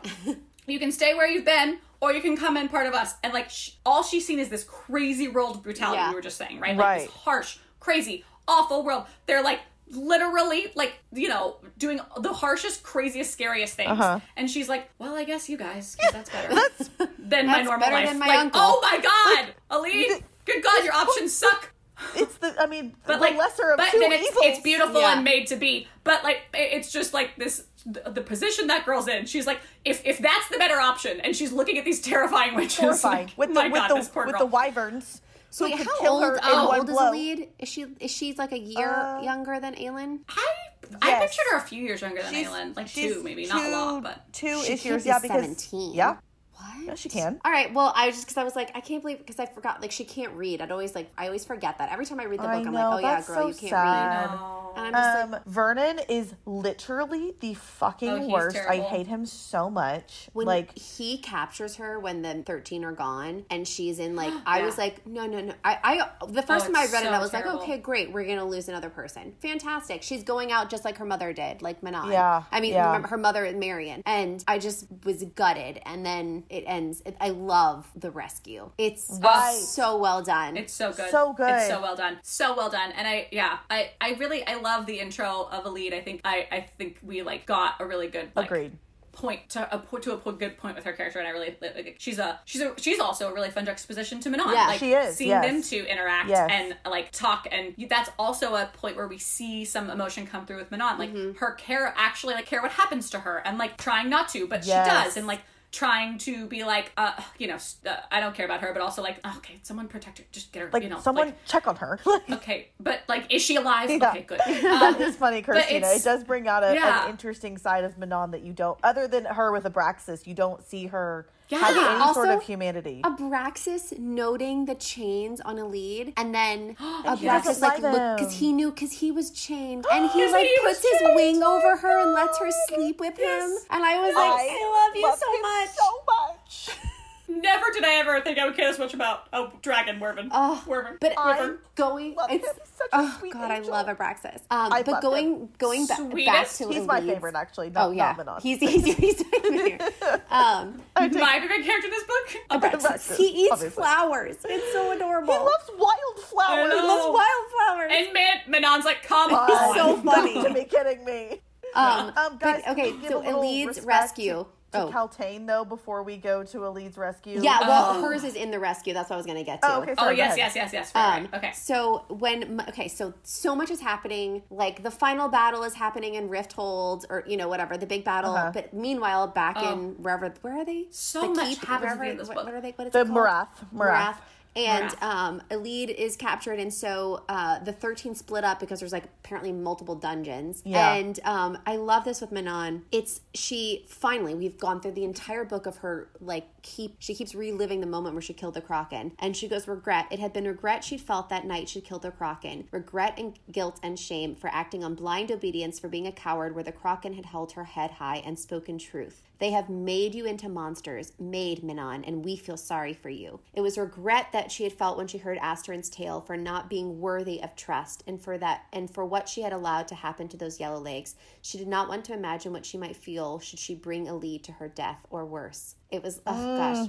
Brutality, discipline, obedience. It did not seem like a weakness to fight for those who could not defend themselves, even if they weren't true witches, even if they meant nothing to her. And like, she does not mean nothing to you. No, like she's saying, like, even if they did not mean, I right, yeah. But we're calling her and out. then so then it's like the next chapter where they come across Kaltain. Kaltain. Oh, Kaltain. Poor sweet Kaltain. Poor girl. Okay, she, like, every time they describe her, she's so thin. All of the bruises on her body. And, like, when she takes her dress off to change, her dress just, like, falls off of her, and she's, like, a skeleton. Because she's so, like, thin and frail and, like, But she somehow has, inside herself, been, like, fighting back slowly and like, defeating this demon inside her. It says, so Manon looks at her, and she goes, how long has it been since you destroyed the demon inside that collar, Kaltain? And a low, broken laugh, a while. It's so... I did not see that coming. Like, no. I did not see that. No. I also, I love that we got this, right? Like, Kaltain easily could have been like, you know, I don't know, we hated her in the beginning. Okay, then we were like, this is terrible what's happening to her, and, like, girlfriend just could have died. Yeah. It could have been like, oh, that sucked. The demon, you know, gotta cut her head off. Get the collar off. But instead, we got this, like, amazing moment from her, of her being like, no, I have not only defeated this demon inside me, I am going to take everyone down. Yes. It's so good when you get we get one inner monologue moment with her. Yeah. And it's so good. And it's so good. It says, like, she was a wolf, she was death, a devourer of worlds. Kaltain Rompier unleashed her Shadowfire upon them all. This was not the ghost of Shadowfire they had made her kill with. The reason why they had first approached her, lied to her when they invited her to that glass castle, but the real thing, the fire she had harbored since magic had returned, a golden flame, now turned black. Kaltain pushed the chains off of her as though they were cobwebs and arose. She disrobed as she walked out of the room. Let them see what they had done to her, the body they had wasted. Oh my god, sorry, it continues on. And she goes, Kaltain flowed into the room, spreading her arms wide, and became Shadowfire, became freedom and triumph, because a promise hissed in a dungeon beneath a glass castle. Punish them all. That's what she told to Selena. She burned the cradles, she burned the monsters within, she burned the men and their demon princes, and then she burned the witches, who looked at her with gratitude in their eyes and embraced the dark flame. Kaltain unleashed the last of her Shadowfire. Tipping her face to the ceiling toward a sky she had never see again, she took out every wall and every column as she brought it all crashing and crumbling around them. Kaltain smiled and at last burned herself into ash on a phantom wind. Oh my god. Girlfriend went with a bang. Like, she's like, that scene, take no prisoners. So what? Yes. I mean, but my heart, I mean, you just, your heart breaks for her. Like, we get a lot of really, like, great women, like, girl power moments in this. We get a lot of, like, this book in general. Right? Like, we get her being like, you know, I'm gonna, like, fuck you all. I'm taking all of you out. You thought you could control me. Like, you thought you could do this to me. I've been taking you out. We, like, we get, like, you know, Aelin and Lysandra building each other up. Manon, Astrid, like, Elide building each other up. It's just, it's amazing. But, like, and then she says the thing about give this to Aelin. And it's wrapped in the scrap of cloak that she has left. Yeah, and she says, well, first of all, she says, tell her it can open any door. Interesting. Right. And then she says, like, what is it? It's like, because someone, tell her, I never forgot, like, the cloak, right? She gave me her cloak. Giving me on, like, a cold dungeon, like a cold something. Oh, God, it's so good. It's so beautiful. And freaking, oh, no, wait. No. She says, give this to Selena Sardothian. Yeah. And Elide is like, okay, who's Selena Sardothian? And she says, like, no one else. Like, and then she's like, I'm gonna go Selena. find Aelin, and also that Selena girl. And you're like, they're the same person! And she says, tell her to remember her promise to punish them all. Yes. Yeah. So But it's, I love that it's the same person she's going to find. It's so good.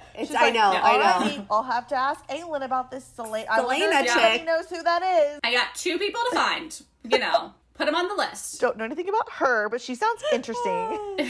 Okay. So, let's discuss our final battle. Yes. In Rifthold. Okay, yeah.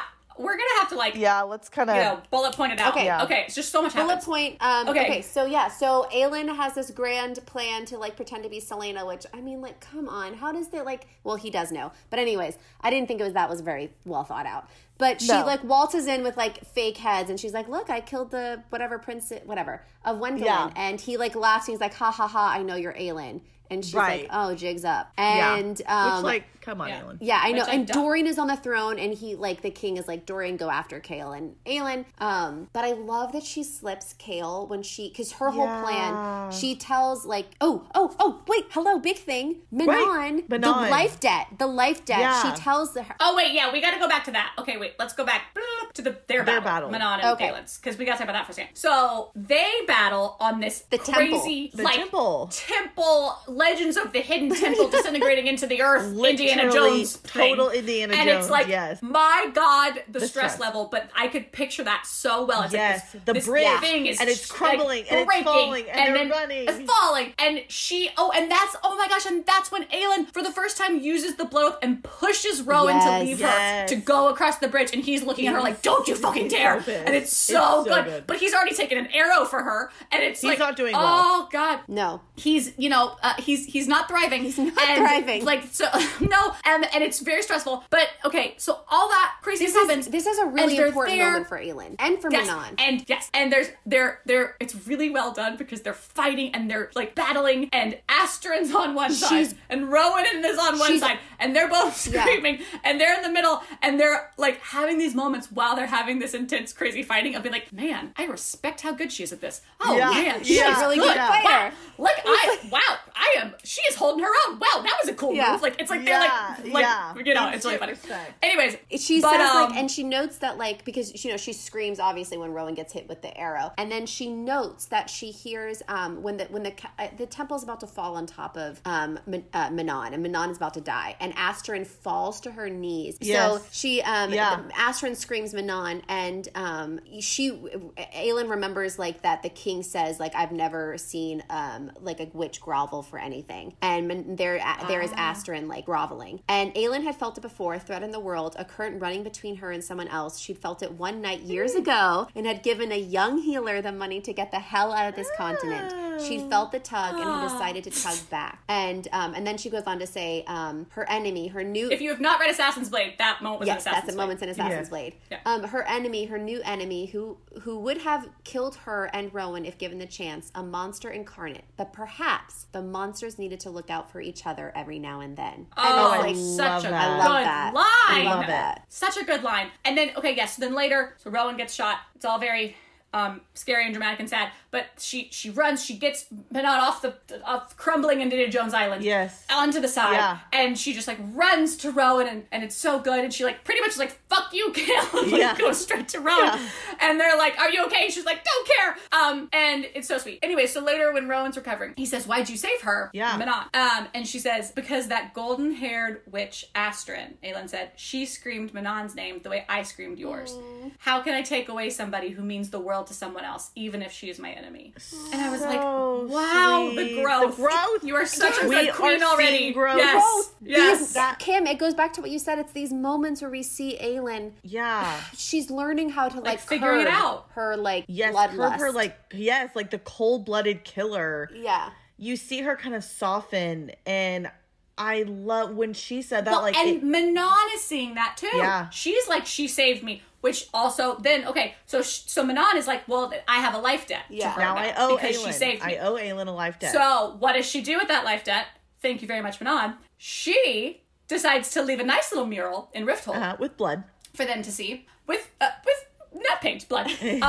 That just says, witch killer, prince is still inside, witch killer, or something? He's still in there? Yeah, he's still in there, or he's something like that. But anyways, the point is that... The gist is Dorian's in there. Dorian's in there is the point. Dorian's in there, don't kill him, because she obviously could probably put together that, Yeah. Oh, wait, and the reason we know that, if I'm remembering, is because Manon and Dorian have a moment. And he said, and the line is her saying, hello, Princeling, and he says, hello, Witchling, and it's and Dorian said that himself. Yes. That is the first time Dorian speaks for himself. Yeah, it wasn't the Dorian's demon. voice. Because the demon inside of him is terrified of Manon's eyes, because because they listen. That's honestly a big plot hole that like really bothers me. I'm like, we don't really doesn't make any sense. Doesn't make any sense. But anyways, the moment when he says hello witchling and she said hello princeling, like I picture it too. Like, okay, I picture it like this whole book we've seen, like, okay, this is like in the movie version of this. Okay, go. Like we've seen like, you know, actor Dorian, whoever's playing Dorian, like kind of like a little like glossed over and like, you know, he's like demon Dorian. And then we see this conversation and we're like thinking it's okay. And then she says hello princeling and we see it flip into like actual Dorian comes out and he's like, hello witchling. Yes. And like, you're like, oh, he's there. Yeah. But it's also when she says her name, when she says Manon. That also triggers the real Dorian. Remembers that. He didn't even remember Sorsha, but he remembers that. Yeah. So there's something there. Okay, so anyway, then she's like, okay, I'm going to go repay this stuff. So she writes it in So Kale and Aelin are like, okay. Aelin runs to him that morning and she's like, we have to change our plans. Yeah. And so the plan is that Kale will distract the king and Aelin is going to run out with Dorian because Kale knows that once magic comes down, Aelin has the best chance of saving Dorian with her fire magic. Like she could maybe burn the demon out of him. Because also all this is going down while Rowan and Aedion are in taking down the clock tower. Taking down the clock tower from the magic sewer, can become underground thing, so that magic can come down. And we forgot to mention, which if you're listening, you've read the book, but Lorcan, remember, has Maeve's that special ring from Maeve that like if you wear makes you immune to like Valve possession. So, Aelin has the ring and she's like going to put it on Dorian's finger. And that's the plan. Because she tricked, or Rowan tricks Lorcan and gives him a fake word key. And Lorcan, the fake amulet of Orin. And on her way out though, while Dorian is chasing her out of the throne room, she slips the Eye of Elena, thank God, into Kale's pocket. Yes, and thank God. Let me tell you, the king stabs Dorian, or does something where he cracks his back, and I thought he was dead. I thought he was dead. I thought he was dead.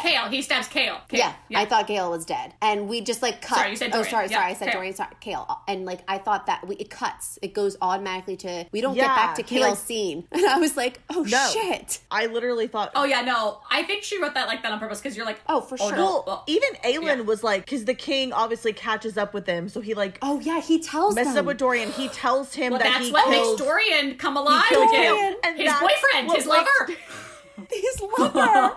His one true love, his one true pairing. This is what wakes him up from the demon. Okay. Truly. So we're jumping ahead. No, it's fine. I mean, so Kale and the king are battling. He stabs him or hurts him or hits him with his magic. Kale's, whatever. The king runs out, chases after Dorian and Aelin, who are battling, and Aelin's trying so hard to be like, Dorian, come on. Sweet Alien. Alien? I just said Alien. I was going to say Aelin and Dorian. Oh, Alien! But she's like, it's so sweet because she's telling him, Dorian, we get to come back from this. Yeah. You get to come back. I came back for you. She keeps saying, I came back for you. So and he's just like, demon. And then she's trying so hard. But can we talk about when he finally wakes up, he says you came back, and they join. It's like the magic is finally, the clock tower is down. The magic, they feel their magic come back into their bodies, and it's the first time we know Aelin's powerful, obviously, but we see Aelin and Dorian come together, and their power together is insane. It's I think it's literally called. Yeah, they were they were infinite. They were the beginning and the ending, and the ending they were eternity. Yeah, Also, I love how it's phrased right before that. She says to a better future, because she's like Dorian, and he's like, yes, hello, me, hello. And she's at, wait, sorry. Backtrack just a little skosh. So the king is like, I killed Kale. And Dorian is like, I've come back to life. Yes. That is enough for me to defeat this demon. Right? You did what to Kale? My best and that's how he wakes up. And that's how he wakes up. Love that. Okay, anyways. But that, but so she says to a better future, and he says, you came back. And then it says they joined hands. So the world ended and the next one began. End of chapter. Love that. So beautiful. That. So then there's this huge thing. I did not see this coming about the king. I did not for a second think that he was going to be good under all this. Me either. I really was. And to be honest, I found it was a cool reveal. I didn't need it. He could have just been evil and died. Yeah. To me. Like, I mean, it was cool, but I liked it. It was a cool layer. I think it's going to be yet another thing for Dorian to feel guilty about, that he killed his dad. Even though, like, it was necessary. Yeah. Like, but yeah, so we get the reveal that Dorian said it was actually good guy, but then got this Val Prince in him, and then has been, like, fighting back against the Val Prince to try to, like, for years. Yeah, I feel like it's not so much fighting back as, like, he's... Yeah, not fighting back, actually. No, but I understand what you're saying. It's like this... It's he had to fight back a little bit, right? A little bit, but I think he's held on... Like, the one thing he was able to control, like, he forgot his own name. That, like, is just protecting Dorian. And, like, that was the last thing he was able to do. I also like how he's like, screw Holland. He's a hopeless case. I mean, but Dorian... I gotta say Dorian. Holland, there is some really interesting things that, for the first time, we learn a little bit more about Erewhon and, like, Parrington. Yes. And he says, we learned some really good history. He says, Aelin says, how is it possible that he's been inside Parrington all this time and no one noticed? He can hide inside a body like a snail in its shell, but cloaking his presence also stifles his own abilities to scent others like you, which is obviously important because Aelin is like, could defeat him. And now you are back, all the players in the unfinished game, the Galathinius lined and the Halyards, which he has hated so fiercely all this time, why he targeted my family and yours. Yeah, and then you go right. Then he goes on to say, I tried to stop it. They could find you based on your magic alone and wanted the strongest of you for themselves. Well, and he's hated them so much all this time because Elena and Gavin put him in the tomb. And it's so sweet. He says, he says, you were so strong. He's talking to Dorian. He says, you were so strong, so precious. I couldn't let them take you. I wrestled control away for just long enough. To do what, Dorian said, to order the towers built and use the spell to banish magic. Oh. And then you idiots are like doing everything you can to take them down. Yeah. He's like, God damn it, I did one thing wrong. But Dorian is pissed. I mean, Dorian doesn't care. Dorian's like, you're a liar. I will say the first time I read this, I was like, I did have a moment of like, is this evil Val guy just like, oh, yeah, look, is it a trick? I'm you know, like, is he tricking him? Interesting. But I think, especially when he talks about like, Aelin, are you here to come in? Like, I came to you when you were hoping you would kill me. Hoping you would kill me with your fire, yeah. Like, I feel like that's the point. I was like, oh no, this is... Yeah, I thought it was really sad, but I mean, it was hard to connect with him because he wasn't really a character. You know what I mean? Yeah, and then also Dorian just got the demon out of him. Dorian's I have a lot going on here. Fuck you. Also, you chopped off my girlfriend's head. Like, I just need to kill you and feel good about it. So if you could just be bad, Dorian has daddy issues. Truly. I mean, understatement of the year. Okay. So that happens. Yeah, and then craziness. And then Dorian. Dorian takes on the glass castle. I was just gonna say, but like. Oh right, he shatters the. Oh yeah, so then Dorian and Aelin. Dude, he's raw magic, man. Woo, intense. Intense. And I think. That whole scene, the whole way it's written, everything was fucking. It just says like, and doesn't Rowan's heir save them? Rowan gets there in time because he they're in the tunnels and the snow leopard comes and saves them, and then he's like races out. They killed him out, and then he races out and he uses his the wind he softens them with the wind. Yeah. And she's like when she's talking about how they're falling. Yeah. And then all of a sudden they're like laid on a pillow because the wind. Rowan. Oh, so good. Oh, Rowan, we love ya. Love ya.